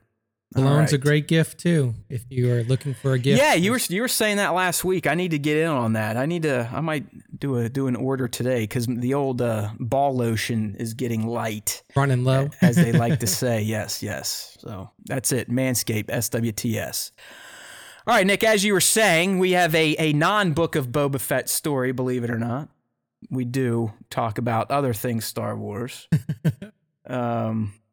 This is about what's Station 11 here? They're talking about other good shows, I think. Station 11, somebody said Peaky Blinders is good. I'm not sure. I've never heard of Station 11. Me neither, but both Devin and SW Props, who they're also admitting that they are fans of rom-coms. I can feel that. Station 11. So it is a TV miniseries. Okay. Post-apocalyptic saga spanning multiple timelines, telling the stories of survivors of a devastating flu as they attempt to rebuild and reimagine a world while holding on to the best of what has been lost. So it's like what our real life is going to be in like 10 years. I think it's on Showtime. No. Wait, what? HBO Max. Never mind, not Showtime. No shit. I'll have to look into HBO Max. Yeah, I've heard great things about Peaky Blinders. I know I started the first season, never finished it, so I might have to go back and revisit that. It's just too much shit, man. This is one year I finally felt like towards the end of the year I could actually focus and I got through some shows, but now it's just like blah blah blah blah blah. You know, it's like Witcher's back, Wheel of Time's wrapping up. You're gonna have Foundation season 2, Book of Boba Fett's coming, Kenobi's coming. It's like fuck. I know. Next year is going to be wild, but I'm hoping that I'll add Station 11 to my list at least. Even though, does anyone else feel like their lists in all these apps are essentially like black holes? Oh, I mean, do you curate like your Netflix list or anything like? I mean, I scroll through it and I'm like, Jesus, all I do is just add more shit to it that I'm never gonna watch. It just is like it's never ending. I think the list functionality has fallen out of use for me. It's either too backlogged on Netflix or like on HBO. Yeah. Like there's just too much. The other thing, I'll tell you what, and this is like if you're a UI designer out there, don't do this. But whoever designed the Netflix app, at least on Apple TV, when you scroll through your list, like you can't do a 360 scroll. Meaning, if you're trying to go back and see the last title you just scrolled past, you can't fucking see it. Like if you start at the front, your most recent My List, Nick, and you're scrolling through it all, and you get to the end and you loop back to the front, you can't just do a simple scroll back to go back to the end of the list. You have to go through the whole fucking thing again. Oh, wow. Like, that's not. Fuck you, asshole. I mean, when you're a programmer, how do you sit there and go, oh yeah, this is a good idea? Yeah. These jerk offs that have 80 titles in their my list, I'm going to make them scroll all the way this way. And then if they're like, oh shit, that one at the end, I want to go check back. Nope. If you make it back to start, I'm going to make you go all the way around and pass go again and not give you $200. So eat it. Motherfucker. Yeah. I'm gonna cancel my Netflix. Blackout Netflix. Hashtag it. Let's go. Let's do it. But anyway, so what we got? We got an Ahsoka story here, right? On we do. the actress we talked about. I think Nick threw that up a week or two ago. Ivana Sachno, or however you pronounce her name. But we got some details, eh? Yes, we do. So this is from Illuminerdi, and they say that they have some details on her character. So this is their description. A formidable mercenary who must now decide between two paths. Astrid, so that's her name, can either follow the path of her unit or take hold of her own aspiration in service of her own glory. So it seems like mercenary, probably could be working for some syndicate, like a syndicate, whether it be one of the crime syndicates, or maybe she is like a mercenary for the Imperial Remnant at the time. Mm-hmm. Or she's just like out there kind of doing her own thing off the grid. And then she's probably going to run into Ahsoka, I would assume, at some point, if she's going to be one of the lead characters of the show, and then be stuck between, do I go back to doing what I was, or do I try to push forward and maybe work with this person a little bit? So it's not a lot in terms of the description.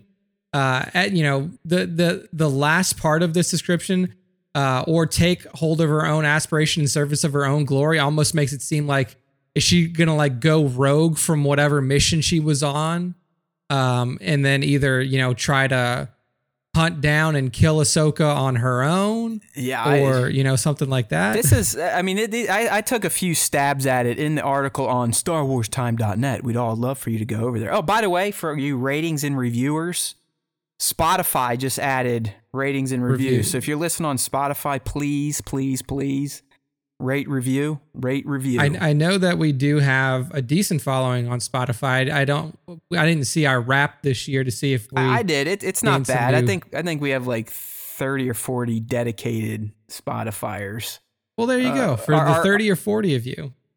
Our heaviest platform is probably YouTube at this point, sadly. And then iTunes, and then Spotify. But yeah, it's just ratings and reviews. It's all that matters. They even, like, in the email, they're like, oh, we finally added ratings and reviews to Spotify because we know it allows listeners to take better control of what they want to listen to. And they're not fucking around. Like I've been telling you, we are all beholden to the AI these days, whether you want to think it or not. We are.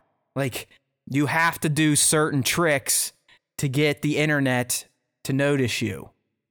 And for shows where people might be, hey, a fun Star Wars show or best Star Wars podcast, the only way to get up there on SERPs is if the AI looks at human interaction and says, okay, I think people like these other meat bags. Let's shift some traffic to them over. And so let's do it. Ratings and reviews.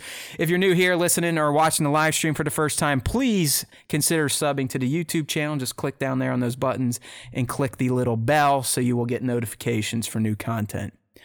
So Nick, this is a stab I'm taking on I don't think Astrid's going to be the final name. I think that's kind of like a cover name, like for cover. Like a casting name that they put out there to do casting calls, but it's not the real name. Either way, I think ultimately this character is going to have a crisis of conscience.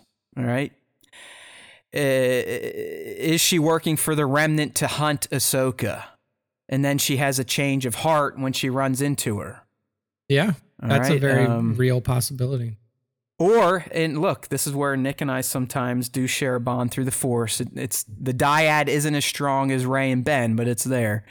But I also wrote, or if she bucks her unit to go after Ahsoka herself to claim a new title within the ranks of the nefarious types inhabiting this area of the timeline. So kind of like a clout chaser. And I think that's what Nick was saying. Like maybe she just, based on the line here, of her own aspiration in service of her own glory, think back to early Han Solo. What did he want? He only wanted a name. He wanted people to know who he was. He was someone that would, take hold of his own aspirations in service of his own glory. That's exactly what he did in the Solo movie. So is she pulling one of those moves? So I don't know. I think we're teetering on the edge of being correct here, Nick, and that she's probably working for a shady organization, if not the Remnant. And she's probably tasked as a merc to find Ahsoka to prevent her from either finding Ezra or Thrawn. Yeah. And she either, like we're saying, is like, you know what, fuck this. I'm not a bad person. This is wrong. What she's doing is good. I'm going to enlist with her and then forge my own path as a hero. Or, like Nick said, without knowing I said it, she just goes full on rogue from whatever organization she's been hired from and is now trying to take all the cake for herself to get that clout so she can get sponsored on Instagram and TikTok. Now, I mean, if there's one thing that we know, it's, when you're in the rank and file of the Empire, or the Imperial Remnant, or First Order, or any of these like galactic wide evil organizations, like you get lost in the shuffle pretty quickly. So if she was working for the Remnant, then I could see why that desire to kind of strike out on your own and like make a name for yourself outside of just like, oh yeah. But I'm an Imperial grunt. I do the dirty work for the Empire. The only thing there, Nick, is they classify her as a merc. So I'm thinking if she's working for the Remnant, it's through a contract versus her being in the ranks. If this is real, by the way. I mean, I think the Illuminati has hit on one or two other castings, so I'm not saying they're complete poof flingers, but it is what it is. So she is a merc. I would look at her more like someone like a Fennec that we know worked with the Empire as an assassin type versus being in like a Remnant unit at that station where, Din and Mayfeld showed up. Yeah. Yeah, I think so. I think do you think she's going to be kind of like an antagonist? Or do you think ultimately pro? I think she's going to probably play in the gray when we first meet her. Like, I think she's going to start bad and then end up good. Anti-hero to start, maybe like, hero to end, something like that. Somewhere, something like that. I think she's definitely young enough to play like like a misguided youth type of character where like she's just a kid and like, or she's like young enough to where like, oh man, like this is how I'm making money. Like all I got to do is do what the Imperial Remnant wants me to do. I get some money, I get some credit to my name, but then after that she starts to realize that maybe working with the Remnant is not the best for her future, and decides to kind of take it out on her own. Maybe she runs into Ahsoka and Ahsoka realizes that she has force potential, and then a bond potentially forms from there that snaps her out of her nonsense. And that's kind of what I was thinking. Yeah. That's why I'm digging this unknown character. I like this. I mean, obviously we're going to enjoy seeing the Sabines and the Anakins and the Ahsokas and all that shit, but this is good. This is why Mando universe is good for us, because it allows them to inject these new characters like a Mayfeld or, I know a lot of people like Cara, stuff like that. And it was just quoted in the Robert article by Filoni, where he's like, listen, these new shows are introducing new characters, but because of our history and our ability to bring in classic characters, we can have them all working together and everything explains itself in the end, and it just widens the arc of this Star Wars narrative. So I dig it. I do think ultimately she's probably going to come around to Ahsoka's way of life. And maybe she's not hunting Ahsoka. Maybe she's hunting Ezra. Maybe she's hunting Sabine, and that's how Ahsoka and Sabine and Ezra get reunited. Who knows? There's too many unknowns at this point. But if anything, I'm digging that this girl got this chance, and she is playing a seemingly unknown character that is ultimately going to turn into a main character. Yeah. I like the route that they're taking so far. And what's interesting is like we've never had like an Eastern European character cast in Star Wars, at least not character, Eastern European person cast in Star Wars before. Mads? Does he count? Yeah. That actually, I mean, his name sounds very, like Horsey. Go to make some pancakes.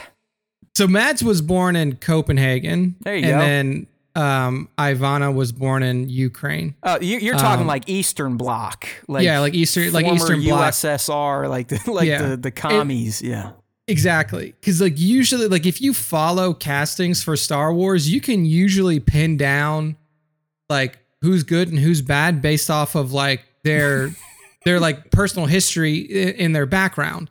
Because for the most part, people who are British or who have very striking white British features are usually bad guys.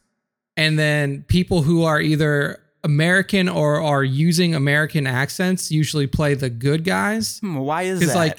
It's because Hollywood's over here, motherfuckers. Yeah! We get to set the narrative.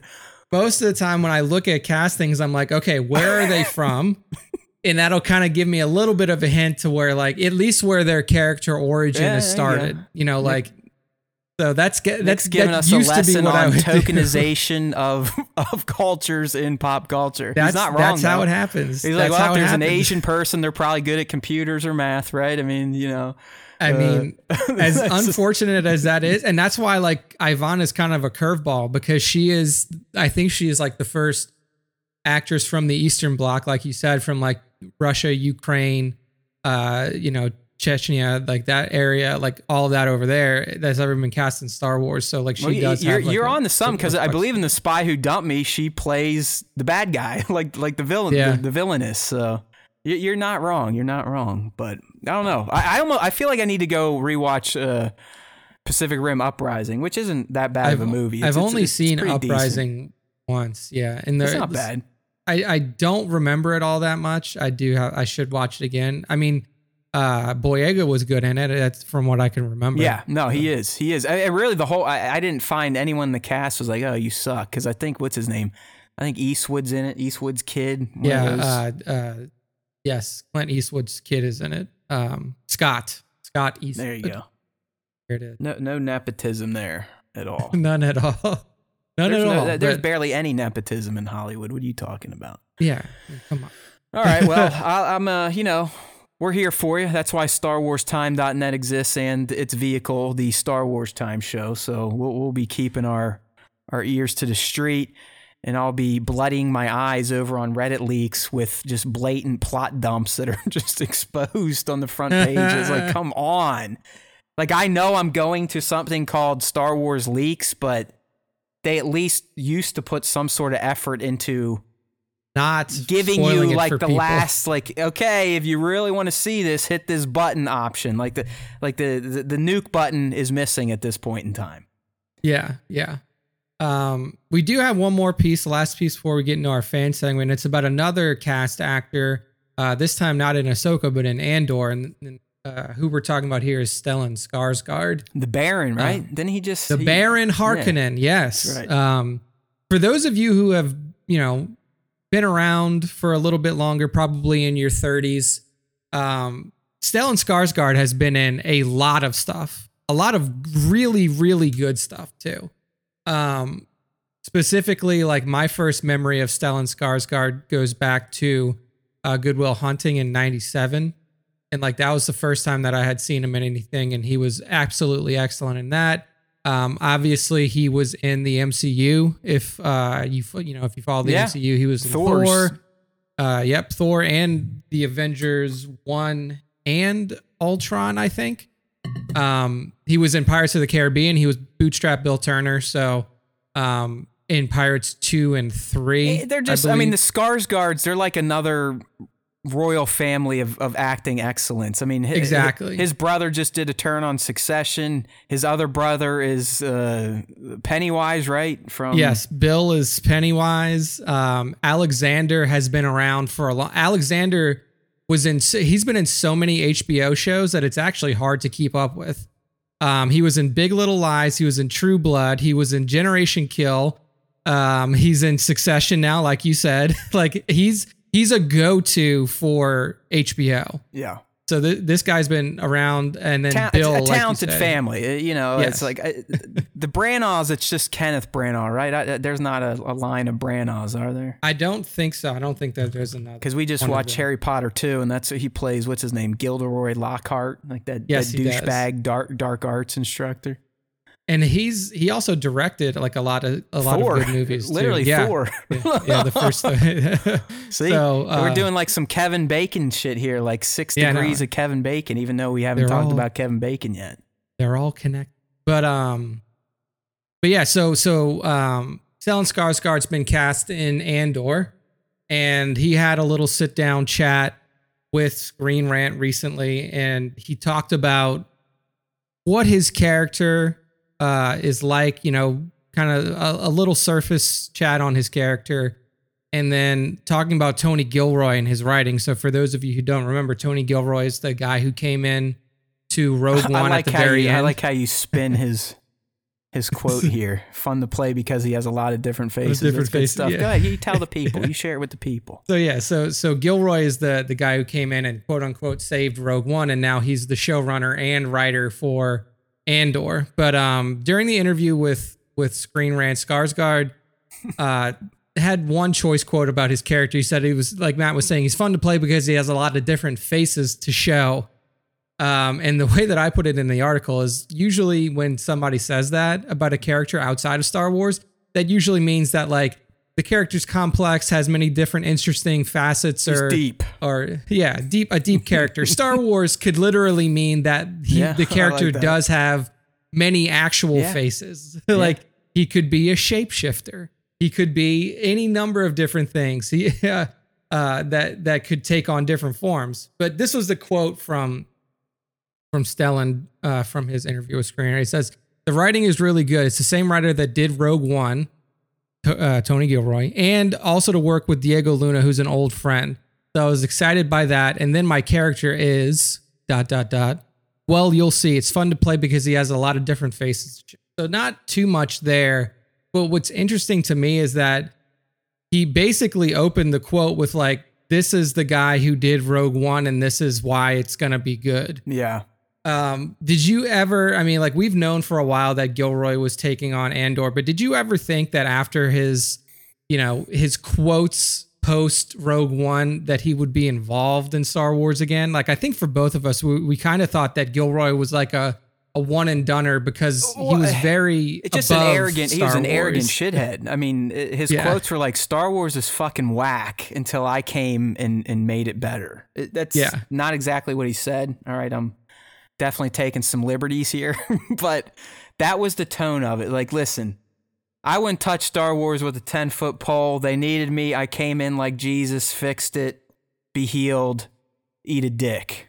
Yeah. Is more or less what he said. But, you know, from what we've read about Rogue One and what Gareth was going through, and I even believe some of the guys we've had on the show that worked on Rogue One kind of were like, yeah, you know, Tony did kind of come in and and clean shit up and got shit moving, and that's where we got the Vader hallway scene. So in the end, dickhead or not, if that's the man responsible for the end of Rogue One and the Vader hallway scene, then I guess he can say whatever the fuck he wants about Star Wars, and it's A-okay. So Yeah. I guess I'm going to so. have to trust Skarsgård and the people at Lucasfilm because he technically did come in and button up Rogue One in a way that probably has made it everyone's favorite Disney Star Wars movie. And there's not a single Star Wars fan on the planet that's not going to tell you that the Vader hallway scene is one of the greatest, if not the greatest scenes in all of Star Wars.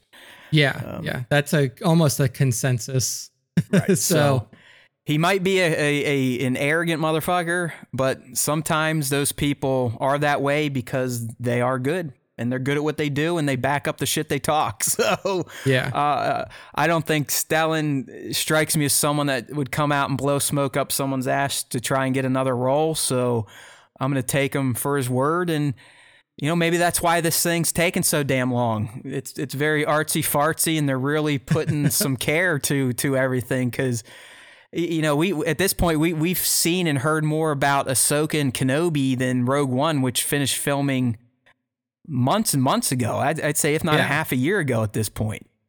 Yeah, that's what I kind of put towards the end of this article is that, between the talk about Kenobi and Ahsoka, you've basically lost all of the Andor chat. And I can understand why. I mean, Ahsoka and Kenobi are based around two of the most loved characters in the entire franchise, while Andor is literally like a prequel to a movie that was fantastic, everybody loves, but like the characters in them were clearly disposable. Like all of the characters in that in that movie died. I mean, all of the main characters.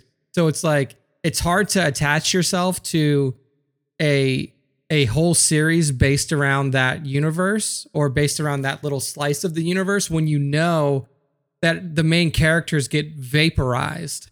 Yeah. So I'm very interested to see how the reception is from the fans, because I think the hardcore fans, especially the fans of Rogue One, are really gonna like this. I'm interested to see if like casuals will watch it, because it's not The Mandalorian, it's not Boba Fett, and it's not any other character that they've ever heard of. Like, yeah, it's just, dude, it's so odd for a person like me to think that way, though, because like I'm not fucking around. I know I act like a jerk off on the show, and I am for the most part. But I truly, my brain is wired in a way where I see no wrong in anything Star Wars. Like I am 100% engaged the moment it's announced, and I will be all the way through it. Even if I don't like it, I still went and saw those prequel movies multiple times a piece in theaters when I wasn't a huge fan of the prequels. So it is what it is. I mean, Star Wars truly is a part of me. It's my favorite thing out there. I get up for anything Star Wars. No, we're probably not going to be at Celebration this year. There's, it's this, that, and the other thing. But I'm not going to be in the I mean, country. Star Wars is life, so I'm all about it. I mean, Andor could be Diego sitting there waxing poetic for 7 episodes, and I'll still tune in for every episode and probably do a stupid video that 20 people watch breaking it down. That's just how I am.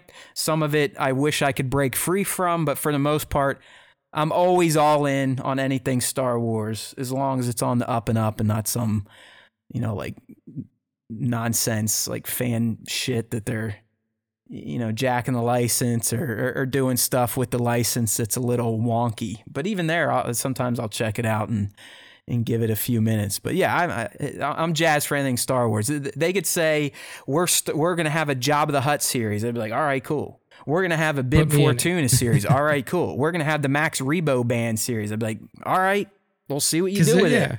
Maybe they'll hang out with Figure and Dan and play a big fucking concert on Boonta Eve. Who knows? There's so many interesting stories that you can tell around Star Wars.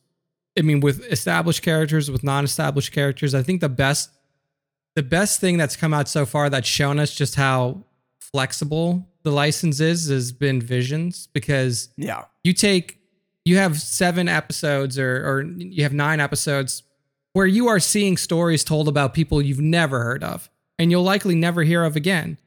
But it was so engaging that like everybody wanted more of it. Everybody was like, please make the twins into a series, or make, the duel into a series, and all these different things. And it just goes to show you that like you don't even need to have a recognizable face. Right. For the hardcore fans. You know what I'm saying. They will show up. You know what I'm saying. I mean, whatever. Call me a Kool-Aid drinker. That's fine. I am. And I'm happy for it. It just is. And there's very few things that I drink the Kool-Aid on in life. I know you all probably think I'm an Apple Kool-Aid drinker. It's just, it was more my complete switch to Apple products was more of a just PTSD reaction to working in corporate IT and pure Windows and Microsoft setups and all the work I used to have to do just to keep that shitty operating system functioning. And just, when you get older, I don't necessarily care so much that I can get into my rig and add a new chip or add some more RAM or get the new Jeep. I don't fucking care. I just don't care. I don't want to eat up 3 hours of my day to tinker on my computer. That's just me. That's why I go Apple, because I know I'm not going to have to fucking deal with it. So, but Star Wars Kool-Aid, it's strong. I mean, it is strong. You've seen it on this show in the past. If Nick says the wrong thing, sometimes I take it like it's real life. And it's like, I am very passionate about this galaxy that is far, far away. All right. Real quick, Nick, we're doing good on time. There's this, today was a Bring Home the Bounty day, and there actually were some decent reveals. But I honestly think even with these decent reveals, and by decent, I mean you're getting a three repaint TVC clone troopers, but they're based on some wild looking armor from Star Wars Battlefront 2, Nick, so they do look kind of cool. Yeah. Have you ever seen the clone trooper that's in all black armor with like orange painted onto him to where he almost looks like it's a skeleton? Have you seen that? No, doesn't sound like it. But they're releasing that figure in Black Series and in TVC, and I'm not gonna lie, it does look pretty freaking rad. I mean, it's hard to make a clone trooper look stupid, but it does look rad. But I think this is the signal to me that I'm done. I think I'm done with small figures. I really do, because I've managed to completely skip the Boba Fett Tython wave, which is Boba, Fennec, some other shitheads. I haven't bought a damn thing from Bring Home the Bounty. I just don't care. It's like I think I finally have broke myself free of, oh, they announced the new Black Series wave. Got to get it all, even though I don't really give a shit about half the figures. I just think I'm going to take pictures of them, but I'm not really. They're just going to sit in their boxes, and then once they're out of their boxes, they're going to sit on a table, and then once they're off the table, they're going to sit in a plastic drawer, and then they'll probably die a slow death in that drawer and never even make it to a shelf. So it's like, why?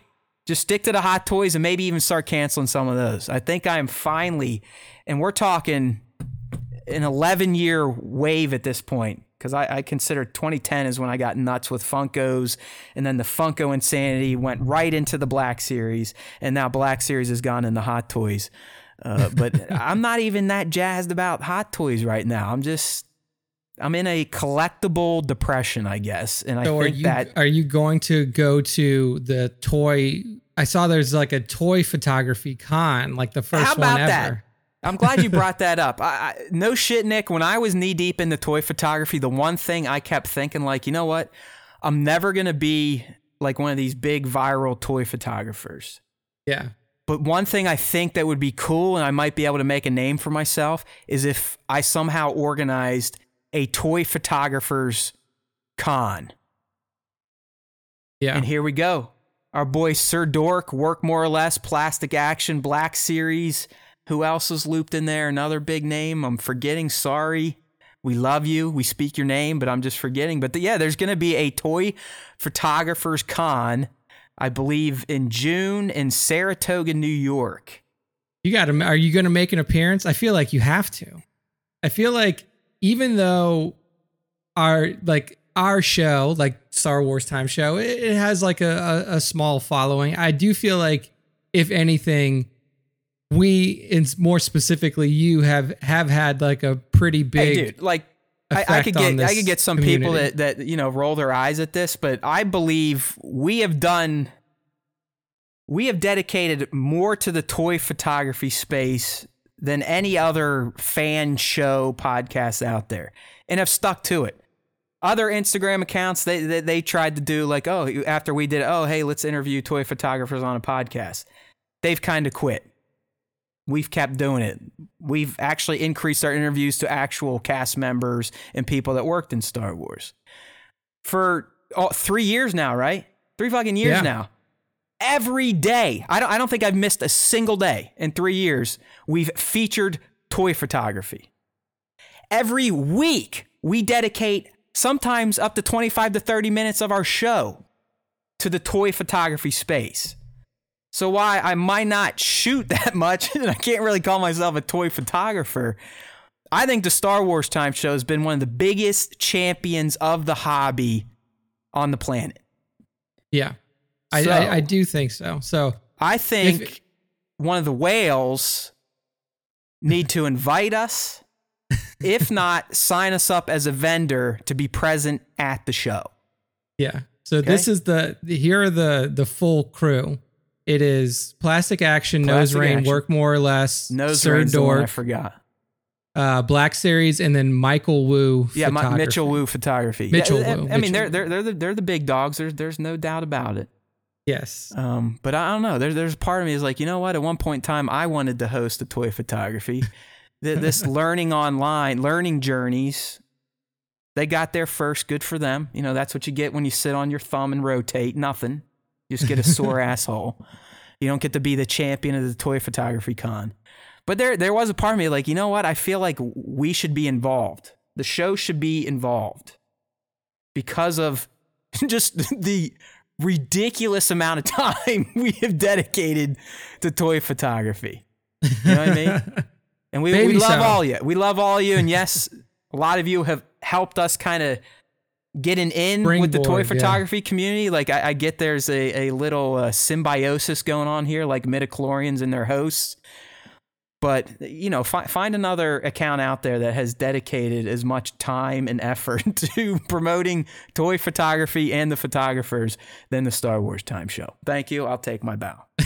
Here we go. But it's, yeah, I thought that was a pretty cool I'm glad you brought that up because I was like, damn, I might have to swing over there and check it out. It just depends on what variant we're on and if we have reached like 1.5 million deaths just in the United States at that point in time. If that's where we're at, I'm probably going to take a pass. As much as I love a lot of the toy photographers, I don't like you that much to get to die. No, yeah. Okay, so understandable. And really, the more of you stay unvaccinated, the more this thing's going to mutate. It's not rocket science. It's basic. It's literally basic epidemiology. Epidemiology. My next door neighbor is an viruses need hosts to live. If we remove hosts, viruses die. It's that simple. That's why polio is not around anymore. Well, no, I'm glad you brought that up because you know why polio got taken out? Because that vaccine's not 100% either. It's because everyone back then was like, fucking A, give us the shot. So many people took it that they were able to kill the damn fucking virus. It's not that hard. It's not that hard. It's not about you and your personal freedoms. It's not. It's about doing the right thing for the greater good. With great power comes great responsibility. May the force be with you. Thank you, Uncle Ben. All right. Or maybe somebody else. Ooh, don't if say you it. didn't see Spider-Man Don't No Way Home. say it. Don't say it. All right, dude. Let's get into this fan segment and put this episode to bed. All right. So first up, we got the question of the week. As always, we are starting the fan segment, and to get involved in the fan segment, follow us on the Instagram. Check out for Tuesday mornings. That's when Matt posts question of the week on our IG. You drop us either a message response, so into our DMs, respond to the story, or you can respond straight there on the post, and then we will pick some of our favorite responses and we will read them aloud on this podcast. And that's what we're about to do right now. So the question of the week is, what major moment do you think will go down in episode 1 of the Book of Boba Fett? All right. First up. Oh, before you get in this, okay. Perfected Chaos is obsessed with you organizing your lightsabers. So can you add that to your to-do list at some point in time? Honestly, I just walked in the room because I still have my 2 new Disney Park sabers. Like you can see, like it's hard to see, but those boxes that are right there on this blue thing, those are my new. Those are my new saber. I haven't even taken them out the box. You're getting it. You're doing what I do now. You're collecting shit just to let it sit on your carpet or your floor in a box. Welcome to the club of assholes, pal. I have to find a better organizational method. But no, he says here, I'm still dying to know if Nick is actually going to sort a cabinet for his lightsabers. Would be a cool I do need to. I think see. what I'm gonna do is like this shelf off to my side is going to become like more dedicated to lightsabers than it currently is, because right now there's just like a lot of stuff on it, and I'm probably going to clean up like 2 or 3 shelves of that and then find good ways to display them. The hard part is like getting stands and shit. On the show here, I always sit like I'm the Hunchback of Notre Dame for some reason. I'm all bent over like an Ithorian. Like imagine if my back and then up to my head is an Ithorian neck. That's how I sit. Just like. It's not very ergonomic, as they say. All right, man. Sorry about that. So question of the week. Nick laid it down. Instagram, look for it Tuesdays. Did you read the question? I read the question. So what is the most, what's the major moment from episode 1 of Book of Boba Fett that you think is going to happen? First up is X_Captain_Chaos_X. He says, interesting question. While I'm sure the show will be amazing, impactful of big moments, how he escapes from the Sarlacc pit, OG trilogy, character cameo, etc. I keep wondering if he comes out of this with his reputation intact, or do they attempt to humanize him? I thought I saw something like that. Yes. I need Boba Fett to stay the most feared bounty hunter in the galaxy after the show is over. Makes sense? Question mark. So I think that, like, for people with this take, I think it's going to be your Boba Fett bubble is going to be popped, is what I'll say. I don't think that he comes out of this as the most feared bounty hunter in the galaxy, because I don't think he wants to be a bounty hunter anymore. Like, I think that that's the whole aim of this show, is to shift him from bounty hunter to something greater, something more than just a guy who picks up pucks and then goes and does the job. And I think you can do that while still keeping oh man, I told you, I think I'm off my diet today. Yeah, you can keep a fearsome reputation. Yes. By becoming a crime lord. Yeah, agreed. So I think that they can keep the fear, like they said, keep his reputation intact.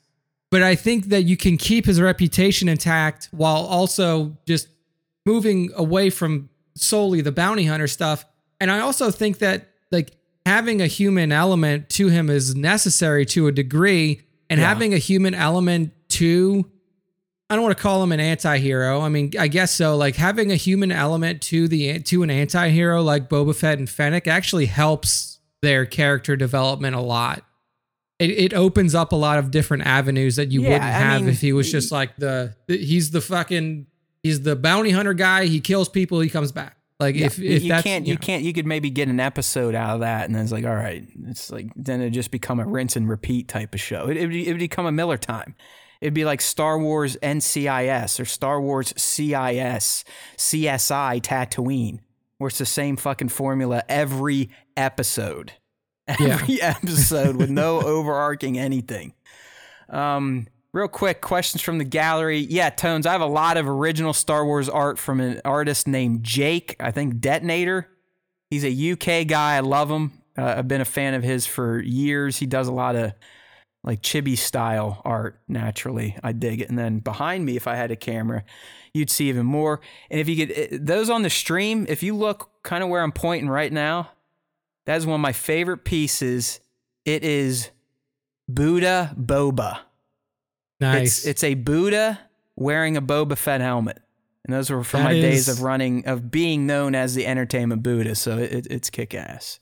All right, I'll do a tour of the basement here. But I really, over these 3 weeks of break, if I can get some time. I mean, it's hard when you got a 5-year-old, and I'm not saying I don't love being a dad. I think it's great that I get to spend this time with my little kid, but I also don't get to do any projects that I've been wanting to do where I just need me time. But I have plans to, because all the Funkos I've gotten rid of, a lot of shelf space has opened up in some of the closed parts of the basement where I want to kind of resituate some of the Black Series and then really do up my glass cases with the nice collectibles. So if I can ever get that sorted out, friends, I'll do a grand tour of the thousands, and I'm talking like car dealership amount of money down here in knickknacks and dumb shit that I've bought for my Star Wars love. All right. So I'll get something out there. I want to kind of get more of the collection out and displayed versus in plastic drawers, if you know what I'm saying. Okay. Indeed. Next up, we have dystopian_playgrounds. And he says, I expect some combination of a Sarlacc flashback, OG character return like Bosk or Dengar, and I really hope by the end of the episode we get a distinction on what entity will be the main antagonist of the season. Would also be surprised if we don't hear something about the Hutt cartel or Black Sun being revisited. I know Shadows is Legends now, but come on, Xizor on screen. Everybody, I mean, Prince Xizor he's been popping up a lot. I think people want to see him in live action, bring him back into the fold. Was he in a video game too, Nick, or just Shadow of the Empire? I remember. He got figures and everything back in the day. Yeah, I mean, I have to try to remember Legends now because it's been so long. But you're not wrong. He's definitely popular. All right, who's next? Yeah. Yeah, yeah, because I don't remember everything. I'll take Next it. up, Sunset Doom. You got it. Go All right, for go it. ahead. Yeah, I got it. It says, I think we will see a young Luke Skywalker. I'm going to ask a question about that in a second, briefly, but I feel they want to really hook people in with the first episode. Yeah, I mean, young Luke doesn't really fit in here unless it's like a far back flashback. Well, yeah, if you get in, you would do you think they would just splice in existing Empire and ROTJ footage then? Like if we get a memory of him dying, or do you think they'd reshoot it from like his point of view of landing on the skiff and getting buffooned? I think that they want to take that again, right? Yeah. Like maybe, but it would be hard. It would be, Right. I don't even think I don't think that we get like the whole how he got in again. Cause like we've seen it so many times. It's been, everybody's seen ROTJ hundreds of times at this point. So we know that. I think we just get the exit. You'll see, it's almost going to be like a hover over this house.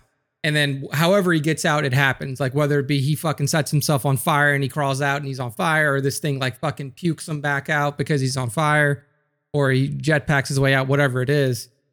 But I don't know if Sunset like got Book of Boba confused with another show, but seeing a young Luke Skywalker would have to take you back to it would literally have to take you back to like Andor time period.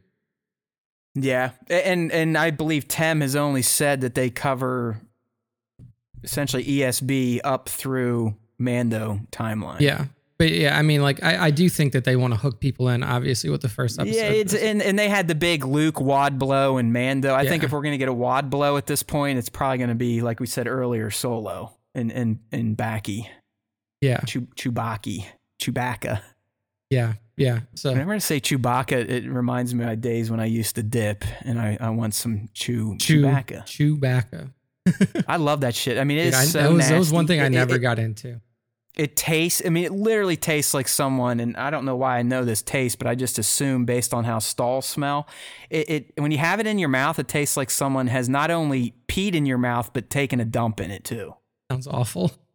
Plus there's like all these little like stringy things that get everywhere, and like the diehard fuckers that swallow their spit, more power to you. You are a man. Oh, God, that's like, I knew fuckers, yeah, they would sit like through an entire lecture at Ohio State with a dip in and not spit once. I was like, man, dude, you are how do a you fucking do that? Superhero somehow. That's disgusting. Because it's like, I'm just like, I'm just remembering some of the tastes I would get. That's one thing. But I loved it. You know why I love chewing tobacco, Nick? Why? It was the pain associated with it. You could feel it melting your gums. So like after like eating hot food or a Chipotle burrito and throwing in a fat lip, ooh. For you addicts out there, you know exactly what I'm talking about. That's the one thing that I'm happy that I dropped more than anything was smoking. You were a drinker smoker, right? Or were you a smoker smoker? So like in my like freshman year of college, senior year of high school, I started smoking without alcohol. And then I was able to kick it pretty quickly. Like I only smoked regularly for about 1.5 years or 2 years. And then I kicked it to where I would only smoke when I drink. And now I'm to the point to where I don't even do that. Like it needs to be like an extreme situation for me to want to grab a cigarette from somebody while I'm drinking. And by extreme, he means he's fucking shit-faced and isn't thinking. He's like, I want that buzz. Dude, the last time the last time it happened, it was when me and Taylor were in Italy, and like 3 years ago or 2 years ago, and we were shit-faced in Florence, and we were like walking down the street, and we just walked past some Italian guy who was like, "Hey, can I bomb a cigarette?" Exactly. And he was like, fucking American idiots. Yeah. And I was like, you loud assholes. I was like, look, can I just get, I gave him €1 for 2 cigarettes. And he was like, yeah, whatever. I don't give a fuck. Just get away. And I'm pretty sure that's the last time I smoked a cigarette. It was like 3 years ago. But yeah, I mean, now it's Now it's just the other leaf. Yeah, no, I did. I went for the even worse one was dip. I was not a huge. I was more of like one of those assholes that would drink and want that little buzz kick, and that's really what the dip would do too. It's all addiction shit. It's all that little brief high. I mean, I'm not gonna lie, I'm a fuck up. Yeah, I don't typically like being in my normal head, so I've had to rely on crutches throughout life to kind of take me out of that space now and then. But yeah, smoking ciggies. oof, yeah. Glad I dipping, even worse. It's fucking gross. Yeah. So yeah, just stick to stuff that naturally grows out of the dirt and doesn't require any man-made interaction. Yeah, like doesn't require you to mix it with rat poison. Because I can tell you right now, like tobacco, the shit that grows out of the ground, that's not what you're smoking. You're smoking some of that's dipped in like carbon monoxide, gasoline, kerosene, animal parts, you name it, jet fuel. That's what's in a cigarette, not tobacco leaves. So, stick to the other herb if you need to puff on something. Indeed. All right, we got two more left. Back to, yeah, go ahead. We got two more left. And this one is from our good friend Ripik Tan on the stories. He says, I might crap my pants. That's pretty major. And he says, if I do, maybe you guys will finally get some of that SW toilet art. That's why Ripik is a diehard. He knows. When people know like that little bit of inside info, they listen. Yeah, he is a diehard. He says, nah, but seriously, tough question. I don't know if we'll get the pit escape in episode 1. I'm thinking they'll reintroduce a character we know in the last moment of the episode, like Boba and Fennec have their meetings and drop some people down in the Rancor pit, and then someone from Boba's past will show up last minute. I don't know who, though. I'm not a strong speculative ... See, this is interesting. Now that we know we've only seen the trailer footage we've seen is from episode 1's opening minutes, possibly opening half. And we definitely see Boba in a Bacta tank, Boba in his white jumpsuit all burned up. So if that's the case, we may be, unless they're going to do a staggered delivery of his escape where it's just like flashes of it in each episode that it's going to tell the full tale by the end of the series.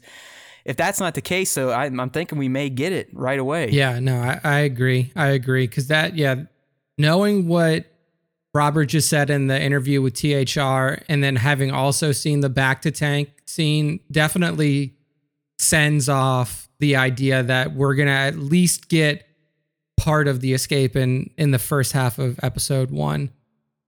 It would be interesting to see, like, do they just pick it up to where like he's in the Bacta tank and then comes out and then he's around whoever he's with the Tuskens or he's somewhere else. There's a lot of different directions. I mean, I know you're not as like hardcore and it's not going to ruin, it's not like someone paid in your Cheerios, but if you don't see specifically him coming out of the hole, is that going to upset you? Yeah, I think so. I mean, I definitely want to see the method of escape. Like if you're saying there's gotta be. Yeah, like if they leave out, like if they just like cut to him like, oh, he's out and he's with the Tuskens, he's in the fucking desert. That's weak. That's weak. No, you need the actual get out of the Sarlacc pit moment to happen. So yeah, I don't think I still think, I mean, call me crazy, but typically Filoni dribbles shit in on purpose. I still think if there's a Rancor here, which there probably is going to be, I think it's going to be Mooch. I really do. Yeah, I mean with Moochie from Bad Batch. Yeah, with him involved, it's going to be something that even like the tiniest little things they could tie back. Like, of course, yeah. Right. He loves doing that stuff, and that's why we love him. So let's just trust the Savior. All right, and then we have one more, right? Yeah, yes. Pixel Rope, our buddy that helped donate for the giveaway here. There we go. Pixel Rope says, Rancor riding, Jabba's palace taking, Mando armor wearing, Sarlacc surviving champion. Woo! He did a Ric Flair gave us a Ric Flair at the end. That's what it was. Rancor riding, Jabba's palace taking, Mando armor wearing, Sarlacc surviving champion. Woo! That was perfect. That was spot on. I mean, I used to watch a little bit of wrestling. I think he's nailed a lot of. I mean, the Rancor riding is a definite possibility for episode 1. Yeah, that's something you would not want to put in the trailer if it's from episode 1. That's for sure. Sarlacc surviving. Yep. Mando armor wearing. Yep. I mean, we checked all the boxes here with this one from Pixel Rope. I like So that. He hit us. You know why you know why I know this is a good man? He's from Pittsburgh. There you go. There you go. He's a Steelers fan, a Penguins fan, a Pirates fan, so he's a good man. I know. Good man. And that's the end of the questions. All right. Well, thank you, fans. Yeah. Thank you, fans. Thank you to everybody who responded. Keep your eyes out on Tuesday. We may not. I mean, this is up to Matt for next Tuesday. We may not do a question next Tuesday, depending on. Yeah, I mean, dude, let's be real. I mean, I know you guys are just fucking with us when you're like, oh, we need you, and it's fine. We appreciate it, but I mean, it's holiday week. Yeah. I think we'd be lucky to get, like, right now we've had 71 playbacks. That's pretty decent for a Tuesday that's also technically a holiday week. But if we do a show next week, it's more than likely going to be a shotgun affair on Wednesday with either me or with us both. Yeah. So. And that's a big if. Like I said, it is really, I'm going to go on how I feel because it's all about my feelings these days. That's right. All right? Right. I got to stay emotionally sound and strong. Yeah.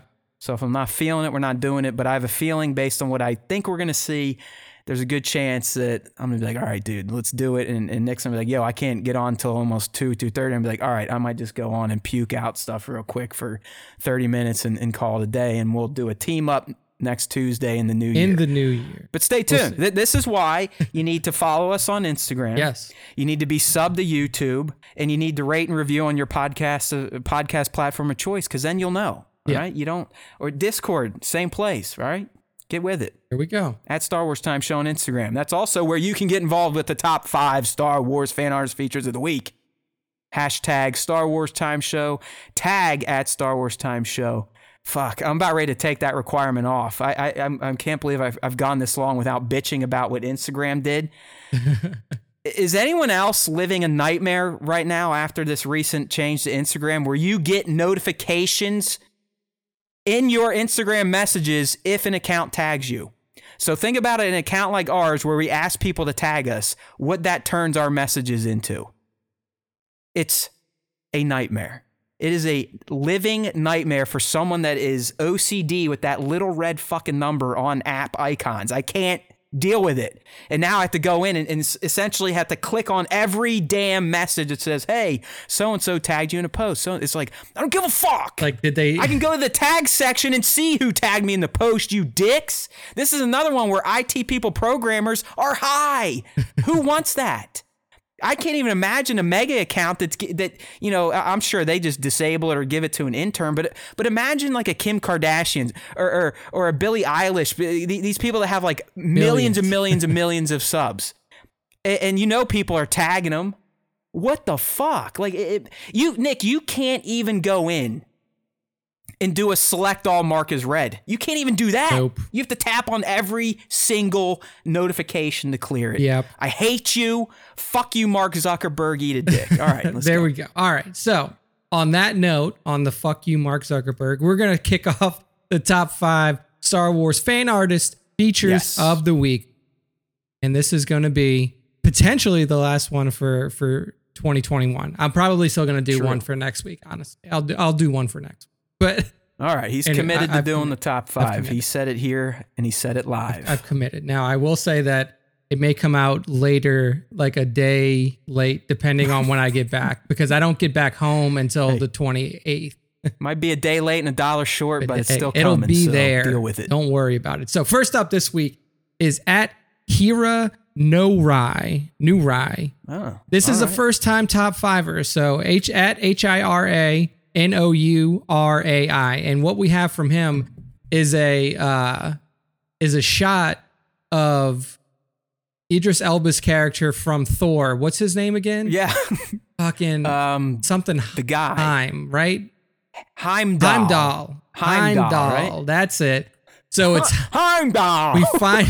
Like I was sitting there fucking last night. I picked this one. I was like, I like it. I like the shot, but I can't remember his character's name. It's Heimdall. Heimdall. He's the one who controlled the Bifrost in Thor. Yeah. But now Hira has cast him as a Jedi, and you see him flanked by a bunch of awesome, muddied up custom. Custom. Nick, this is This is all custom here. I mean, wow. every figure here is custom. I mean, you can't buy these clones in stores. They're mocked up. They're painted. They've got extra armor shit on. I mean, it's just a fantastic lineup of customs during the Clone Wars era, and it's that mean looking Jedi, right? I mean, I love this custom Jedi. I don't know if Hera gave him a name or anything in their own post, but Idris with that long braided hair definitely looks great as a Jedi Master. Look, man, like I feel like this guy could kick Mace Windu's ass. Yes, I love Idris Elba in everything. Like, make the dude fucking James Bond. Make him a Jedi. Sonic 2, brother. He's Tails. I'm excited. So just fucking look. Put Idris Elba in everything. But I really like this shot. I think he did a great job with the mashup between, or like the kit bash with the Heimdall head and then a Jedi body, and then awesome work on the customs here along with it. So it's just a cool looking squad shot. I call them lineup shots. I dig it. And really, I mean, hey, yeah, it's not like some crazy dynamic posing, but you motherfuckers, you try to stand up. What do we got here? 8, 9 figures right next to each other, and see how much fun it is. 9 figures, so yeah. See how much fun it is the first time one of these shitheads falls over, and then dominoes start to happen. Ugh. See if you can deal with it. See if you're a normal person that can deal with it, or if you're like me and you start screaming, yelling, spitting, biting, punching, and throwing stuff. Don't be me. Don't be me with this hobby. # don't be me with toy photography. There you go. All right. That's at Hira Nourai. HIRANOURAI on Instagram. Go give him a follow. Next up, we have at art_troopers_Chicago has a fantastic Die Hard mashup. Star Wars. Die Hard mashup, man. So what you see is, basically, it's a scene from Die Hard played out in Star Wars. You have the guard, one Imperial trooper that's been fucking taken care of, and on his chest says, "Now I have a blaster, ho ho ho," mimicking. Ho ho ho! I love that part of that movie, dude. It's great too, because like the guy, so Art Trooper Chicago has Mando perfectly hidden above that grate. Yeah, and if you're not he's up in the grate, if you're not looking for it, you can easily miss that. And even if you miss it, the shot is still awesome because the perspective. I'm not gonna lie, I just noticed Mando there right now. Like, I didn't even see it when I featured it last week. Oh man, dude, it makes it that much more like engaging. You know, having Mando up there looking down and seeing that. The angle of the shot's great. The setup of the shot's great. The posing, specifically of the guy of the dead Imperial, is just spot on, dude. Ho ho ho! Now I want to see the yippee-ki-yay motherfucker follow up next. I know, That's right? what I want. You need to finish that off. Art Trooper Chicago, if you're listening, you need to make the yippee-ki-yay. No, this is great. This is great. It's a fantastic mashup of like a completely different genre of film, but it works so well. And I just noticed Mando up there in the ductwork, and that's the cherry on top. Next level, job well done type of shit there. Yeah, it's great. At art_troopers_Chicago on the IG. Fantastic job on the Die Hard Star Wars mashup. All right. That's right. Next up, we have Photog Raffi back here, photog.raffi. And this is just an awesome, Photog Raffi is he's a great compositor, it seems. A lot of his other work that we've featured too is really good in the composite zone.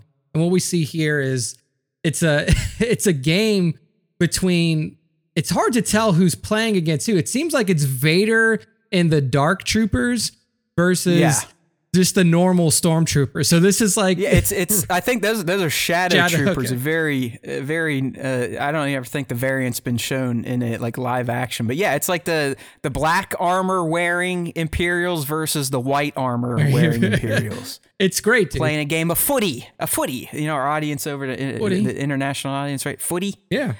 Or football. This is like the field day for the Imperials. If you've ever worked in a corporate structure, there's always some sort of like day away, field day, whatever they call it, like a corporate retreat, something like that. So this is the Imperial corporate retreat where everybody gets together and plays some soccer. I just love the shot. Yeah. I mean, anytime you put Star Wars in something that Star Wars shouldn't be, like a soccer stadium, it just, I don't know. I guess that's the power of Star Wars. It just looks fucking cool. It can fit in anywhere. If this was a shot of Ronaldo or Messi, it'd be like, all right, who gives a shit? But it's Darth Vader, kicking the Death Star soccer ball. I kind of really like how the goalie is like right in your face in terms of the perspective and where the framing's at. But and then just great poses. And as Nick said, the compositing work to get all these different pieces together and look like they are in this scene. 2 thumbs up. Yeah, absolutely. 2 thumbs up to @photog.raffi. Yeah, the posing is just absolutely insane. Good. It's so good. Good shit. I also like how the ball is the Death Star. Oh yeah, it's just great so stuff, much, man. so I'm much. telling you, these toy photographies these days, you never know what you're gonna get. The level of creativity and ability it seems to get better and better and better with each new season of photography. Indeed, it does. All right, @photography on the IG. Go give them a follow. Next up, our Christmas shot for this top 5. Yeah, We have this one from @Boozy Manchild, and it was just too good. It's too good. You can make this into a Christmas card, send it to your parents. So what we have here is Mando with the Santa hat on, and little Grogu, instead of wearing his burlap sack, he's wearing his Santa suit, his Santa burlap sack. And it's so wholesome. Little Grogu reaching up towards Papa Mando. He's got his little, the little knob, the shifter knob in his hand, giving it to him for, here's your Christmas present, little buddy. it's like the Star Wars universe's version of a dreidel. Yeah, that's a good way to put it. Although that would be for Hanukkah, That would be so for I guess Hanukkah, it doesn't make sense at all, but you get it. Yeah. You know what I'm saying? It's the Life Day. It's the Life Day version. Yeah. So Nah, dude, I mean, we've gotten tagged in a lot of Star Wars shots, and there's been some other great ones. I think Mando mug shots have had some fun ones and some others, but this one just, like you said, it could almost go on an album cover for a Star Wars Christmas album. Yeah. Like it has one of those feels to it. I could see it in a CD jewel. But I don't know. It feels ultra festive. It looks right. Like it looks like they actually are celebrating, and there is Christmas in Star Wars. I kind of like the oversaturated lighting with the different color tones in there. Yeah. And it's a wonderful shot of Mando and his ward before he gave him away to some stranger in a black robe. some strange mystical creature from the. That's right. Some space wizard. He's like, Din goes from being fearful and hateful of the Jedi to be like, all right. He's like, you yeah, go. you can take him. Take him. Whatever. Take him. Whatever. So there you go. So @Boozy Manchild, make sure to go follow. Awesome Christmas shot. Fantastic handle too. Boozy by the way. Manchild is a fucking awesome Boozy Manchild. That is pretty fantastic. That is great. Top notch handle. And we're gonna close out the top 5 this week with @ArtBLNK, Art Blank. And I mean, this is I'm pretty sure it's a Photoshop job, but this, I mean, I don't know. It's the colors. It's the way that the figures are positioned. So what we're looking at is a shot of. Dude, I don't even know how to break I was gonna this say, one. I mean, it feels like a real ass paint, like an art piece. There's like some Phase Runner vibes to it. If you remember Phase When Runner's I first work. saw it, I thought it was Phase Runner, and when I opened it, it wasn't. I was like, wow, this guy. You know what it could be? I don't think it's figures. It just could be, these artists these days. I don't know if you call it digital artistry or something, where you take various assets from other work And then just. and then composite them all together to create a new work of art. Yeah, so that's what Blank calls himself, a digital artist, and really that's what's at work here. Fucking genius. And look, this is one thing I'm gonna call out that's like very small detail in this, but I think it actually helps make your primary figures pop, and it's that slight white stroke that's around the storm or the Star Destroyer, Kenobi, and the TIE fighters. So what we're seeing is like a scene where Kenobi's standing on kind of like a grassy hill in a mountainous landscape, and it's a stormy day. You see lightning crackling, dark clouds, and then through the dark clouds is emerging a Star Destroyer flanked by 4 Imperial TIE fighters. And then you just see Kenobi there, saber ignited, almost like he's just like centering himself for a coming battle. But I don't know. It's just like everything in this just pops so well, and the elements stand out in a way that just draws you into this image like almost immediately. Yeah, I mean, it could serve as a poster for Kenobi. Yeah. There's no doubt about it. You put some verbiage on there, you put the logo, the credits, and it's a Kenobi poster. It as Perfected Chaos is saying here, it's got a very moody feel to it. Yes, exactly.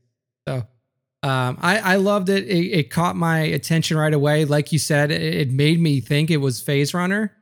So I was like, oh yeah, Phase Runner's back in the feed, but it's not. It's at Art, ARTBLNK on the IG. He's the last member of our top 5 for this week. Congratulations. That's the top 5, and that's the end of the show. It may be the last one for 2021, but we don't know. Could be. You never know. We don't know. That's why you got to stay tuned. And as Joe, our buddy Klondike, answered it for you, Nick, it is Rim Light, also known as a rim job. Oh, yes. I've heard of those before. All right. They're my favorite. All right, as Nick said, the show's over. 193 is going to bed. Will we get 194 in 2021? You just will never know. Or you could come around and follow us on our other platforms, and maybe we'll leave some secrets, some breadcrumbs out there so you can make your way back to the show before the calendar rolls another year to 2022, which at some point in time will be discussed as being worse than 2021 and 2020, because that is just the state of the world these days. So don't think 2022 is going to be any better, okay?